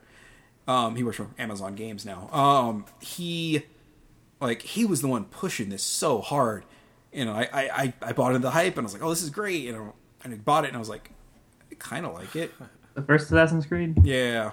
Well, the second one, I don't remember that had a cover or not. That was if it didn't, that'd be funny because it was the best one. That was really good, and then 3 was a cover, and then 3 was not good. Yeah. I'm trying. Yeah, I honestly, I'm trying to remember. Like, Assassin's Creed was the one that stuck out of my mind, just because that was like the first time I noticed it. I was like, oh, that didn't work out well. And then like the next game that came out that was on a cover, like a few months later, I was like, no, that didn't work out very well either. Okay. They just put Final Fantasy 15 on their cover last month. So Yeah. we'll see if that. That game didn't show very well. I've heard it plays better than it showed, but I think RPGs are a tough one to really show at a convention, though. I mean, it's you're expected to kind of get used to this, like,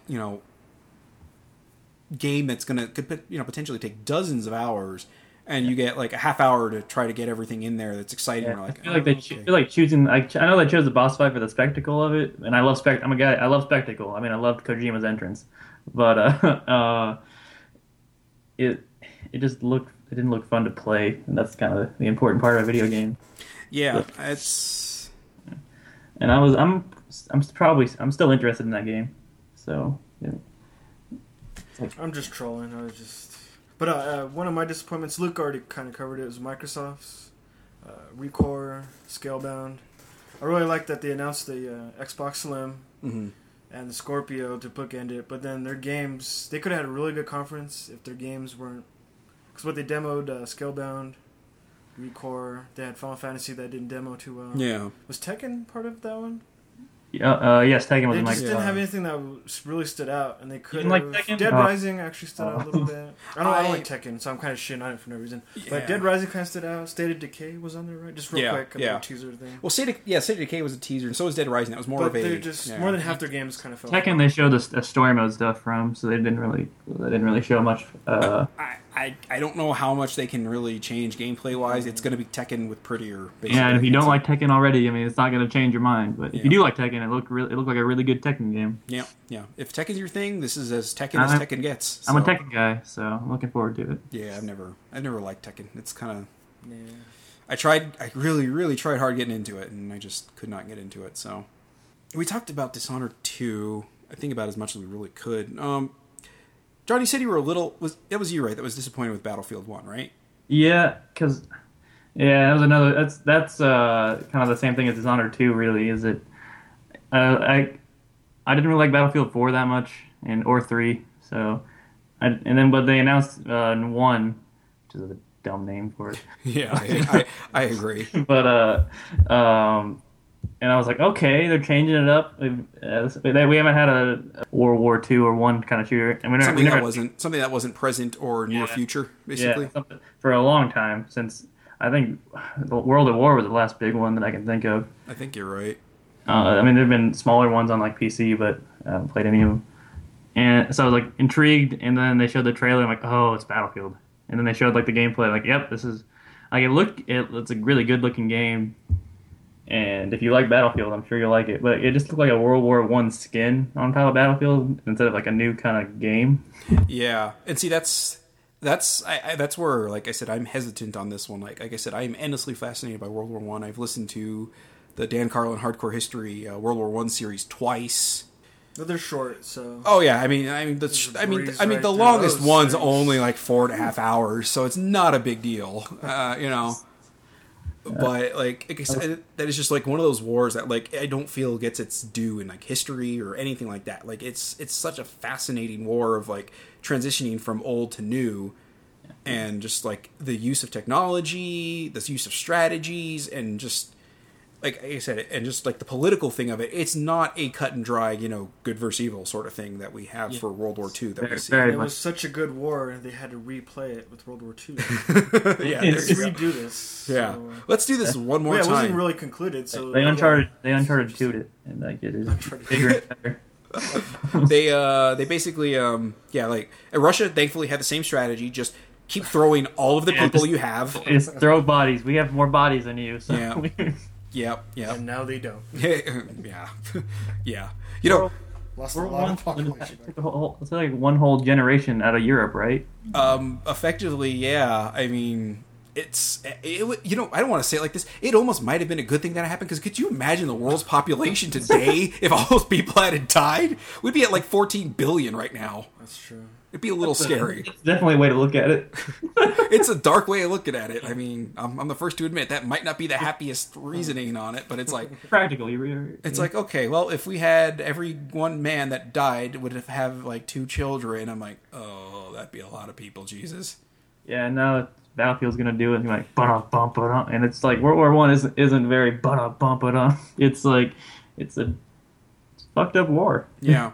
I mean, for war, and that's like in all wars fucked up, but World War One is an especially fucked up war. Yeah, like just some of the just the terrible things that happened to it, and like I said, all the, I don't want to say experimental stuff, but like, you know, just experimenting with the technology and tactics. Like it was a terrible thing to have to live through, have to see. Medicine wasn't anywhere near what it was in World War II. So I mean, the fatality rate was ridiculous. You know, penicillin. So yeah. Yeah, I mean, you know, there were people still sawing people with dirty saws and everything, you know? It's like, okay, I mean, we're talking Civil War era stuff still going on here. I mean, it was a little rough, and like I said, and maybe it's just that's part of it, like the endless fascination for me with it is just like how brutal that war was, as opposed to like, and like I said, there was really no clear one side was bad or one side was good in that war when you looked at it, whereas like, you know, you kind of looked at it from our perspective, it's like, oh, well, clearly Hitler's the bad guy, you know? So it's like, oh, well,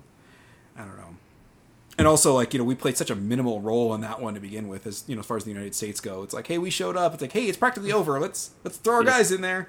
Yep. And I mean, granted, when we kind of showed up in World War II, it practically was anyway. It was on the verge of being broken anyway. Yeah, we stood out that one for a while. Yeah. We kind of came in, we just built the forces and let them kill each other. Yeah. I mean, and then come in and just kill. Yeah. I mean, Russia. That glory. Russia would have finished that thing. Period. I mean, The hard way. yeah. I mean, Russia would have demolished the rest of Germany and then probably taken the rest of Europe for themselves. So And it's if like, it wasn't for Japan, we might not have even gotten involved. So yeah, exactly. It would have been like, hey, nah, you know. I mean, yeah. I mean, we were kind of on the sidelines, and a lot of people weren't that interested. But why did we get into history on this? Anyway, Battlefield 1 is historically accurate at all times. Yep. I can't wait to throw grenades at a Zeppelin. Can't wait to like get to pimp out my shovel with like different camos. Nice. Dig. You know, that's one thing they never really bring up in World War II games, I've noticed, is like the use of horses. Like they still used horses a lot in World War II. Horses will apparently be a vehicle, be in the vehicle class in this game, so you can ride horses. So this might be I think they still use horses today. They probably do, but like World War II, like we have this image of it being a mechanized war, but horses were still by and large used more than tanks were. It's like, but you know, that's not cool, I guess, when you look at it on video. I don't know, it's pretty cool to me. I mean, if I get charging head first and do gunfire on a horse, that's pretty cool. Except when they all get mowed down, and yeah, I mean, it's less cool when you get all literal about it, but like the romantic version of it's really. Yeah, I was gonna say romanticizing it. Yes, nothing's much cooler than that. Yeah, I mean, it's kind of like what was the. Oh God, what's the Mel Gibson movie? Mel Brooks, the classic Mel yeah movie. Which one? The Patriot or Braveheart? No, the one where he's a runner in World War I. Lethal Weapon. Gallipoli. Gallipoli. Lethal Weapon 4. Never even heard of it. Yeah, Lethal Weapon 4, Gallipoli. That's it. Yeah. So, Gallipoli. like, you know, they have this, like, you know, thing of like, oh, it's, you know, it's this romantic thing of like war, and then they get there and they're like, oh, this is fucked beyond all belief. Jesus. So, yeah, you know, that like I said, another thing with the World War I thing, like the only game that I've really come across of like, I don't want to say even being mainstream, but isn't like a turn-based shooter, is that Valiant Hearts game. And that game had such a terrible mixed message of like, it was trying to be serious, and then you're dodging bombs in a car. Yeah. To, I forget what song it is or whatever, but like Flight of the Valkyries or you know, or whatever, and it was just like, okay. The ending was pretty fucked up. I you know what, honestly, I gave up halfway through it because I just thought it was too dumb. I was like, I can't deal with this. The ending gets pretty dark. Okay. Maybe I'll check it out. Because, like, at the same time, I was watching season 2 of Downton Abbey, and they were dealing with World War One during that season. Like, half of the people in the house were, involved in World War One. 2 of the people came back. One of the people had gotten shot in World War One or in the war, and the other guy shot his own hand, or basically put his hand up to get shot so he could come home because he was so terrified of how it went. Okay. I was just like, and they handled how that war affected people on a personal level, I thought, better than this Valiant Hearts game did, because they didn't do that stupid the stupid silly shit. But like I said, I think Valiant Hearts was trying to do it seriously, but then they kind of got a little too goofy. Like, they didn't feel assured enough of themselves to commit to being dark. It's like, if you're going to be dark, be dark. I mean, I understand you can make some levity in those situations, but it just went from dark to, oh, this is silly, to dark to silly. It's like, okay, this is too extreme on either end, and I just can't take it seriously for either. So that was my big issue with Valiant Hearts. Anyway, I had this long article I was trying to piece together, and I just could never get it to be coherent about Valiant Hearts and then season 2 of Downton Abbey, and I could never get it to be coherent enough that I ever wanted to put it together and finish it. So it's a weird game though, Valiant Hearts. To pin down. Plays differently than most games. Mm-hmm. I played recently, a couple weeks ago, probably like the first hour. I don't know if I'll go back. I've already kind of forgot about it. Yeah, it's an interesting game. Yeah, I think it's worth playing through. At least I thought the ending at least was good. It might be, it might be something I go give another shot now too. That you've said, it kind of gets a little more serious, I guess, towards the end. So maybe I can get to it again. But it's kind of one of those things, like I said, it was just too sporadic in its moods that I was just like, I can't get into this. I appreciate when you try to be something and then you kind of lighten the mood up, or darken the mood up here and there. Speaking of games that don't know their tone, fuck Watch Dogs 2. That trailer. Oh God, I would call that a disappointment, but I didn't have any interest in that to begin with. I had no interest in the first Watch Dogs. Everyone was super excited for that, and I never was really interested in it. But the second one, oh my God, we don't have to talk about it. I just wanted to put that out there. Fuck that game. I might have been mildly interested in it just mechanically, except that guy with the billboard mask on. Oh whatever. My God! I was just nope. I mean, I just wanted the other guy to be like, "What are you wearing?" While he was talking to him, just take the fucking mask off. Yeah, I mean, and keep in mind that the main character is wearing a hat with his hacker group on the. His fucking supposedly secret hacker group. Yeah, it's real secret when you're advertising it. I mean, I guess it's kind of anonymous in that sense, but at least Anonymous has the good sense to cover their faces and not be isn't he a singer or something like that, or some hip hop artist? I didn't look enough into it. I just saw the trailer and was really upset by it's how not self-aware they are in a game that should be. The game could be cool if they were just a little more self-aware about what they were doing. Yeah, I thought. Yeah, I think that too. I think if they were doing that tongue in cheek, maybe, but they seem to be taking it themselves very seriously. A little bit more Saints Row in there, and you probably got me. Yeah, it's there you go. It's like Saints Row if Saints Row took itself seriously. We're actually really deep and have a good story to tell. It's the first Saints Row, it took itself way too seriously. Oh yeah, and no one remembers that. Nope, everyone remembers 2, 3, and 4, but yeah. The first one was tried to be GTA, and they realized that was a bad idea. Yeah. Thankfully, they're just hey, we can't compete with GTA. Let's just get stupid and silly. So yeah, and we got 3 out of it. Boy, did they get stupid and silly with that series. So. I mean, I think in the second one there's some DLC where you run missions with a porn star. Yeah, I mean, there's a mission where you have to spray sewage all over the place. That's one of the side missions. Oh, yeah, in a honey truck, yep, or a honey wagon. Yeah, I love that one. And then the insurance fraud things, so... 3 was where it peaked, in my opinion. I love 3. Another disappointing thing for me was just the amount of time spent on VR. It's very hard to show VR. It is. And they are doing their best to show as much of VR as possible. I understand they but they're trying to get people to be interested in it. But what they're showing me is not getting me interested in it. They're showing me all these little bite-sized things that I'm like that Batman thing. I'm like, oh, goody, I get to play dress up in VR. I mean, that's basically what that Batman thing equates out to me. Yeah, it's an VR experience. Yeah, it's I don't... Or that awful Final Fantasy thing they showed. Oh, yeah. I mean, that looked bad.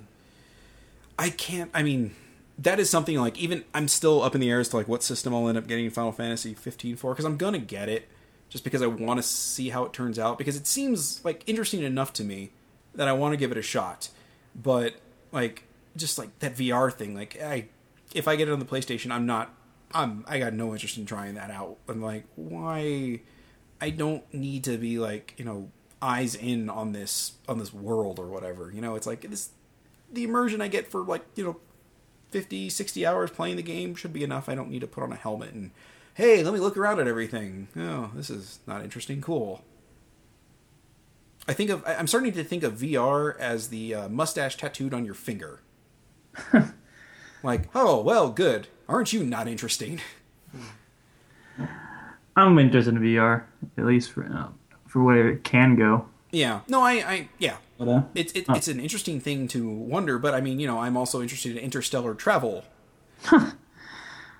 It's just right now. I mean, yeah, VR hitting seems a little bit more, you know, in the next few years rather than the next few centuries. But right now, like everything they're showing to me, I'm just like, I don't need to play this. Everything that they've shown is like, oh, this can just be done normally on a console. I mean, outside of like the horror stuff, maybe like the Resident Evil demo, from what I've heard, is like terrifying in VR. I don't know if I want to be that scared playing something though. Sounds I think fun. I do. I would do that. I'm I'm getting more into horror games recently. I never played them, but recently. I'm a fan. Silent Hill is my favorite series, and that's never I coming. just went and played in VR because I heard like first-person VR games are kind of crap. Like Fallout 4, it's not one-to-one. You're not really playing them. You're kind of transporting. right. I do want to play the game, But- I want to have full control. But here's the thing with like Resident Evil, they're building it with VR in mind. Yeah, that's Fallout, they're that's why I felt tacking it greedy. on. Yeah, Fallout doesn't seem like a good mix with the Resident Evil. At least with the demo, it was a small house, so Yeah. it kind I of. thought that was a pretty huge announcement saying it was built from the ground up for VR and like Yeah, it could work. mainline Resident Evil. So And they did, and I thought like initially, like even Gore got a little confused on this. Like, does that mean it's a VR only thing? Because it sounded with the messaging with that initially, I could see people getting confused. Like when they said built from the ground up for VR, it's like, wait, does that mean it's VR only? And thankfully they clarified it that it wasn't, that you can play your campaign in VR, you know, get to a save point, take off the VR, and then play on your TV again if you wanted to. So I mean, I thought that's a good idea. That's a good way of getting used to getting people used to the idea of VR. But I don't know, just like I said, for me, it's just like I don't want to be that immersed in a horror game. You know, it's like, no thanks, I'm good. That could be too much. So we'll see.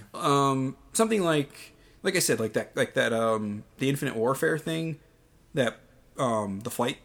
Oh, you mean Thing. like Eve Valkyrie? Yeah, something like that. Like I said, or you know, the Battlefront, the X-wing thing. That was like an experience. That's also an experience, though. Yeah. I mean, but if they did something like when I saw that and I was like, oh shit, are they making an X-wing versus TIE Fighter in VR? And then you see experience. Yeah, and you're like, I saw Battlefront and I was like, Oh, yeah. Nope. Yeah. I wanted a sim. I mean, as much as a sim can be for, you know, X-wing and TIE Fighter, since these are fictional, you know. I mean, things. they can make it too. Like, there's already like games that do that on the Rift and Vive, so it's one of the more plausible things that can be done. And with, you know, Star Wars as big as it's been in, you know, I mean, it's as big as it's ever been basically now. I mean, time would be right for even just. Yeah, they announced a lot of Star Wars games. They could probably fit one more in there. Yeah, it's like, why not just do an X-Wing versus TIE Fighter and just make it a multiplayer only thing? I mean, honestly, like, that would get me to buy PlayStation VR. If they said, hey, put an X-Wing versus TIE Fighter, it's multiplayer only, and it's on PlayStation VR, I'm buying PlayStation VR. But you can play as Pronto in Final Fantasy 15. I don't even know which one of them is Pronto. Prompto. He's the blonde. Even worse of a name. He's like the keyboard guy in the band, and I picture them as like a really shitty Japanese band. Oh, okay. He's probably like the keyboard guy. So I can kind of see, yeah, like, isn't he kind of like the goofy blonde one? yeah, he's the goofy, irreverent one. That's Yeah. something seriously, probably. Yeah. He walks around and he's He's stereotype number 3. yeah, he walks around and go, where am I? Oh, look at the bad guy! It's like, okay, great, you're fucking hilarious, cool. I mean, I watched the like that the anime thing or whatever on Crunchyroll that they did, the Final Fantasy 15 anime, the first episode of it, and I was like, yeah, this character can go away. I forgot that was a thing. Yeah, it's not really a thing, so I wouldn't worry about it. But Okay. I didn't care about it. yeah.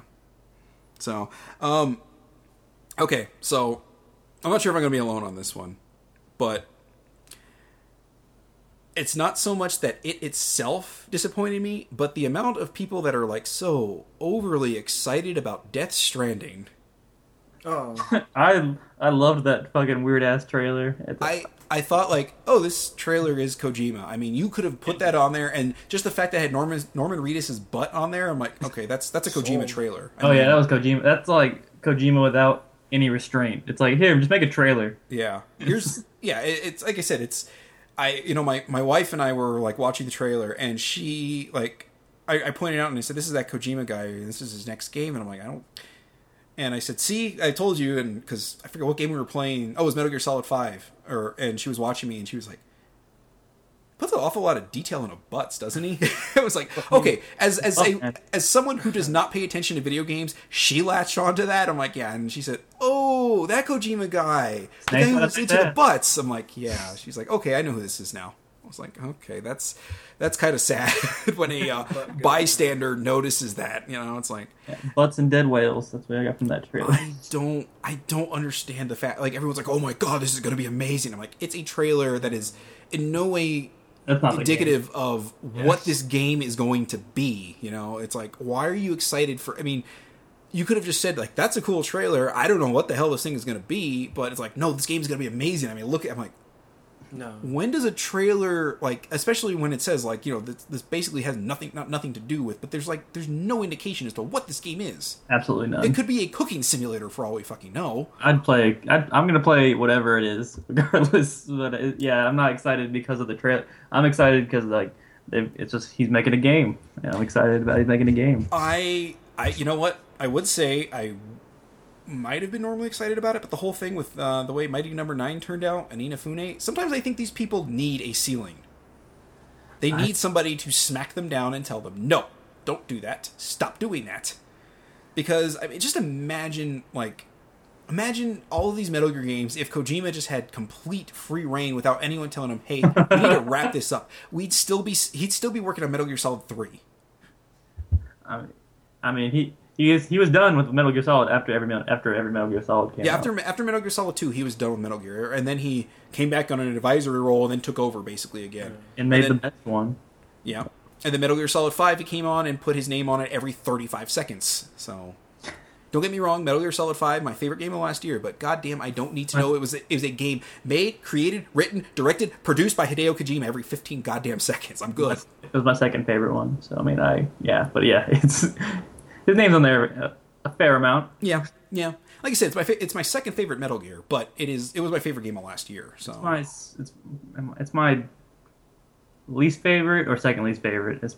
But it's not saying much. I still love it. It's my favorite series. But I think just mechanically wise, it's like the only one that really can hold up still. So, and that's just because it came out so recently. Oh, absolutely. Yeah. I mean, trying to go back and play like 2 is a little bit of a mess. I played through 2 last year, I think, again on Vita.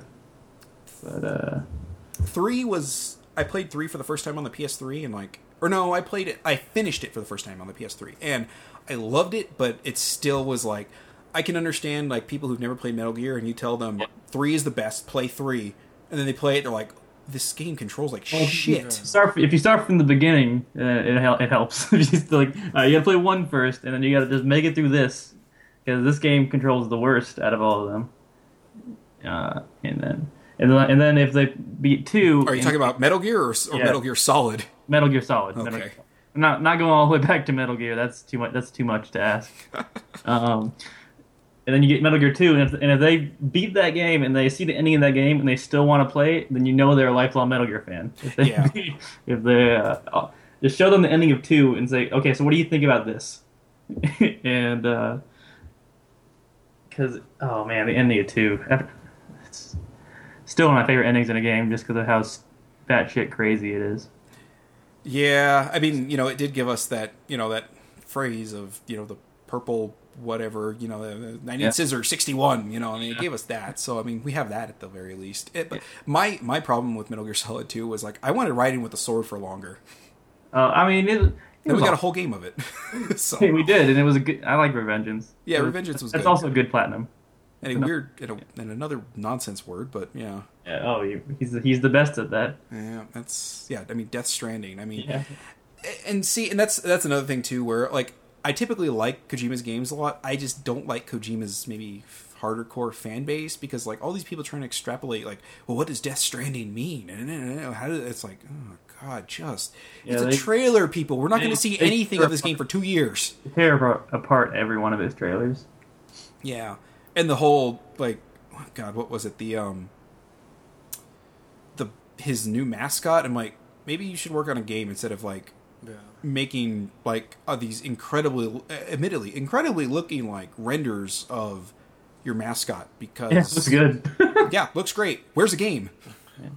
How many hours did you spend on that? You could have put that towards a smaller game. I mean, he could have put a kind of like smaller game together, probably with a small team on the side, and put a Kojima production thing on there to get some money rolling. And the amount of time he probably invested in putting in that stupid thing. Yeah, when does this game come out? No release date. The gap between 4 and 5 was pretty big, wasn't it? Yeah. Well, I mean, it was 7 years. 7 years, yeah. Okay, so Metal Gear Solid 5 came out what? Beginning of last year? And it came out in like... Oh no, yeah, it was late last year. Like September, I think. Yeah, okay, yeah, so we'll say... So it's been almost 9 months since that came out. So figure... We'll just say a year, so we're looking at 2020 at the best, I'm betting? Yeah. Yeah, I'm wondering if we're going to see the first actual trailer next year. I'm curious. But I wouldn't cross your fingers and hold your breath on that one. So, yeah, anyway. Yeah. So anyway, that was like I said, that was kind of my last big thing. Like I like it was cool to see him come back on stage, but I mean at the same time, like I see him the way he like kind of parades himself out. I'm just like, what a pretentious prick. Oh, I loved it. They had the orchestra going. It lit up the stage. I love stupid shit like that. You know who he reminds me of? Like I love his games, but it's him I don't like. Is Itagaki, formerly of Tecmo. Yeah. I'm just like every time he talks, I'm just like, oh god. That's the Castlevania guy, right? No, Itagaki is the Dead or Alive Ninja Gaiden guy. Oh, okay. It's like he talks and I'm just like, well, this game, man first invented a stick, and that was to push people away. And then we invented rope and to pull people back together. I'm like, oh, shut the fuck up. Exactly why rope was invented. God, no, it was probably to hang people, you dumbass. It's like, okay, like I said, I like his games. I don't want him to talk. I really don't want him to talk. I'm just like, Kojima, you make cool games. Just make the games and shut up, please. Because every time he opens his mouth, I like him less and less. He's not like Miyamoto, where he's like endearing and charming. He's just like, if you're not, I guess, drinking the Kool-Aid, he's a pompous windbag, basically. So. Yep. But I'm drinking the Kool-Aid, so.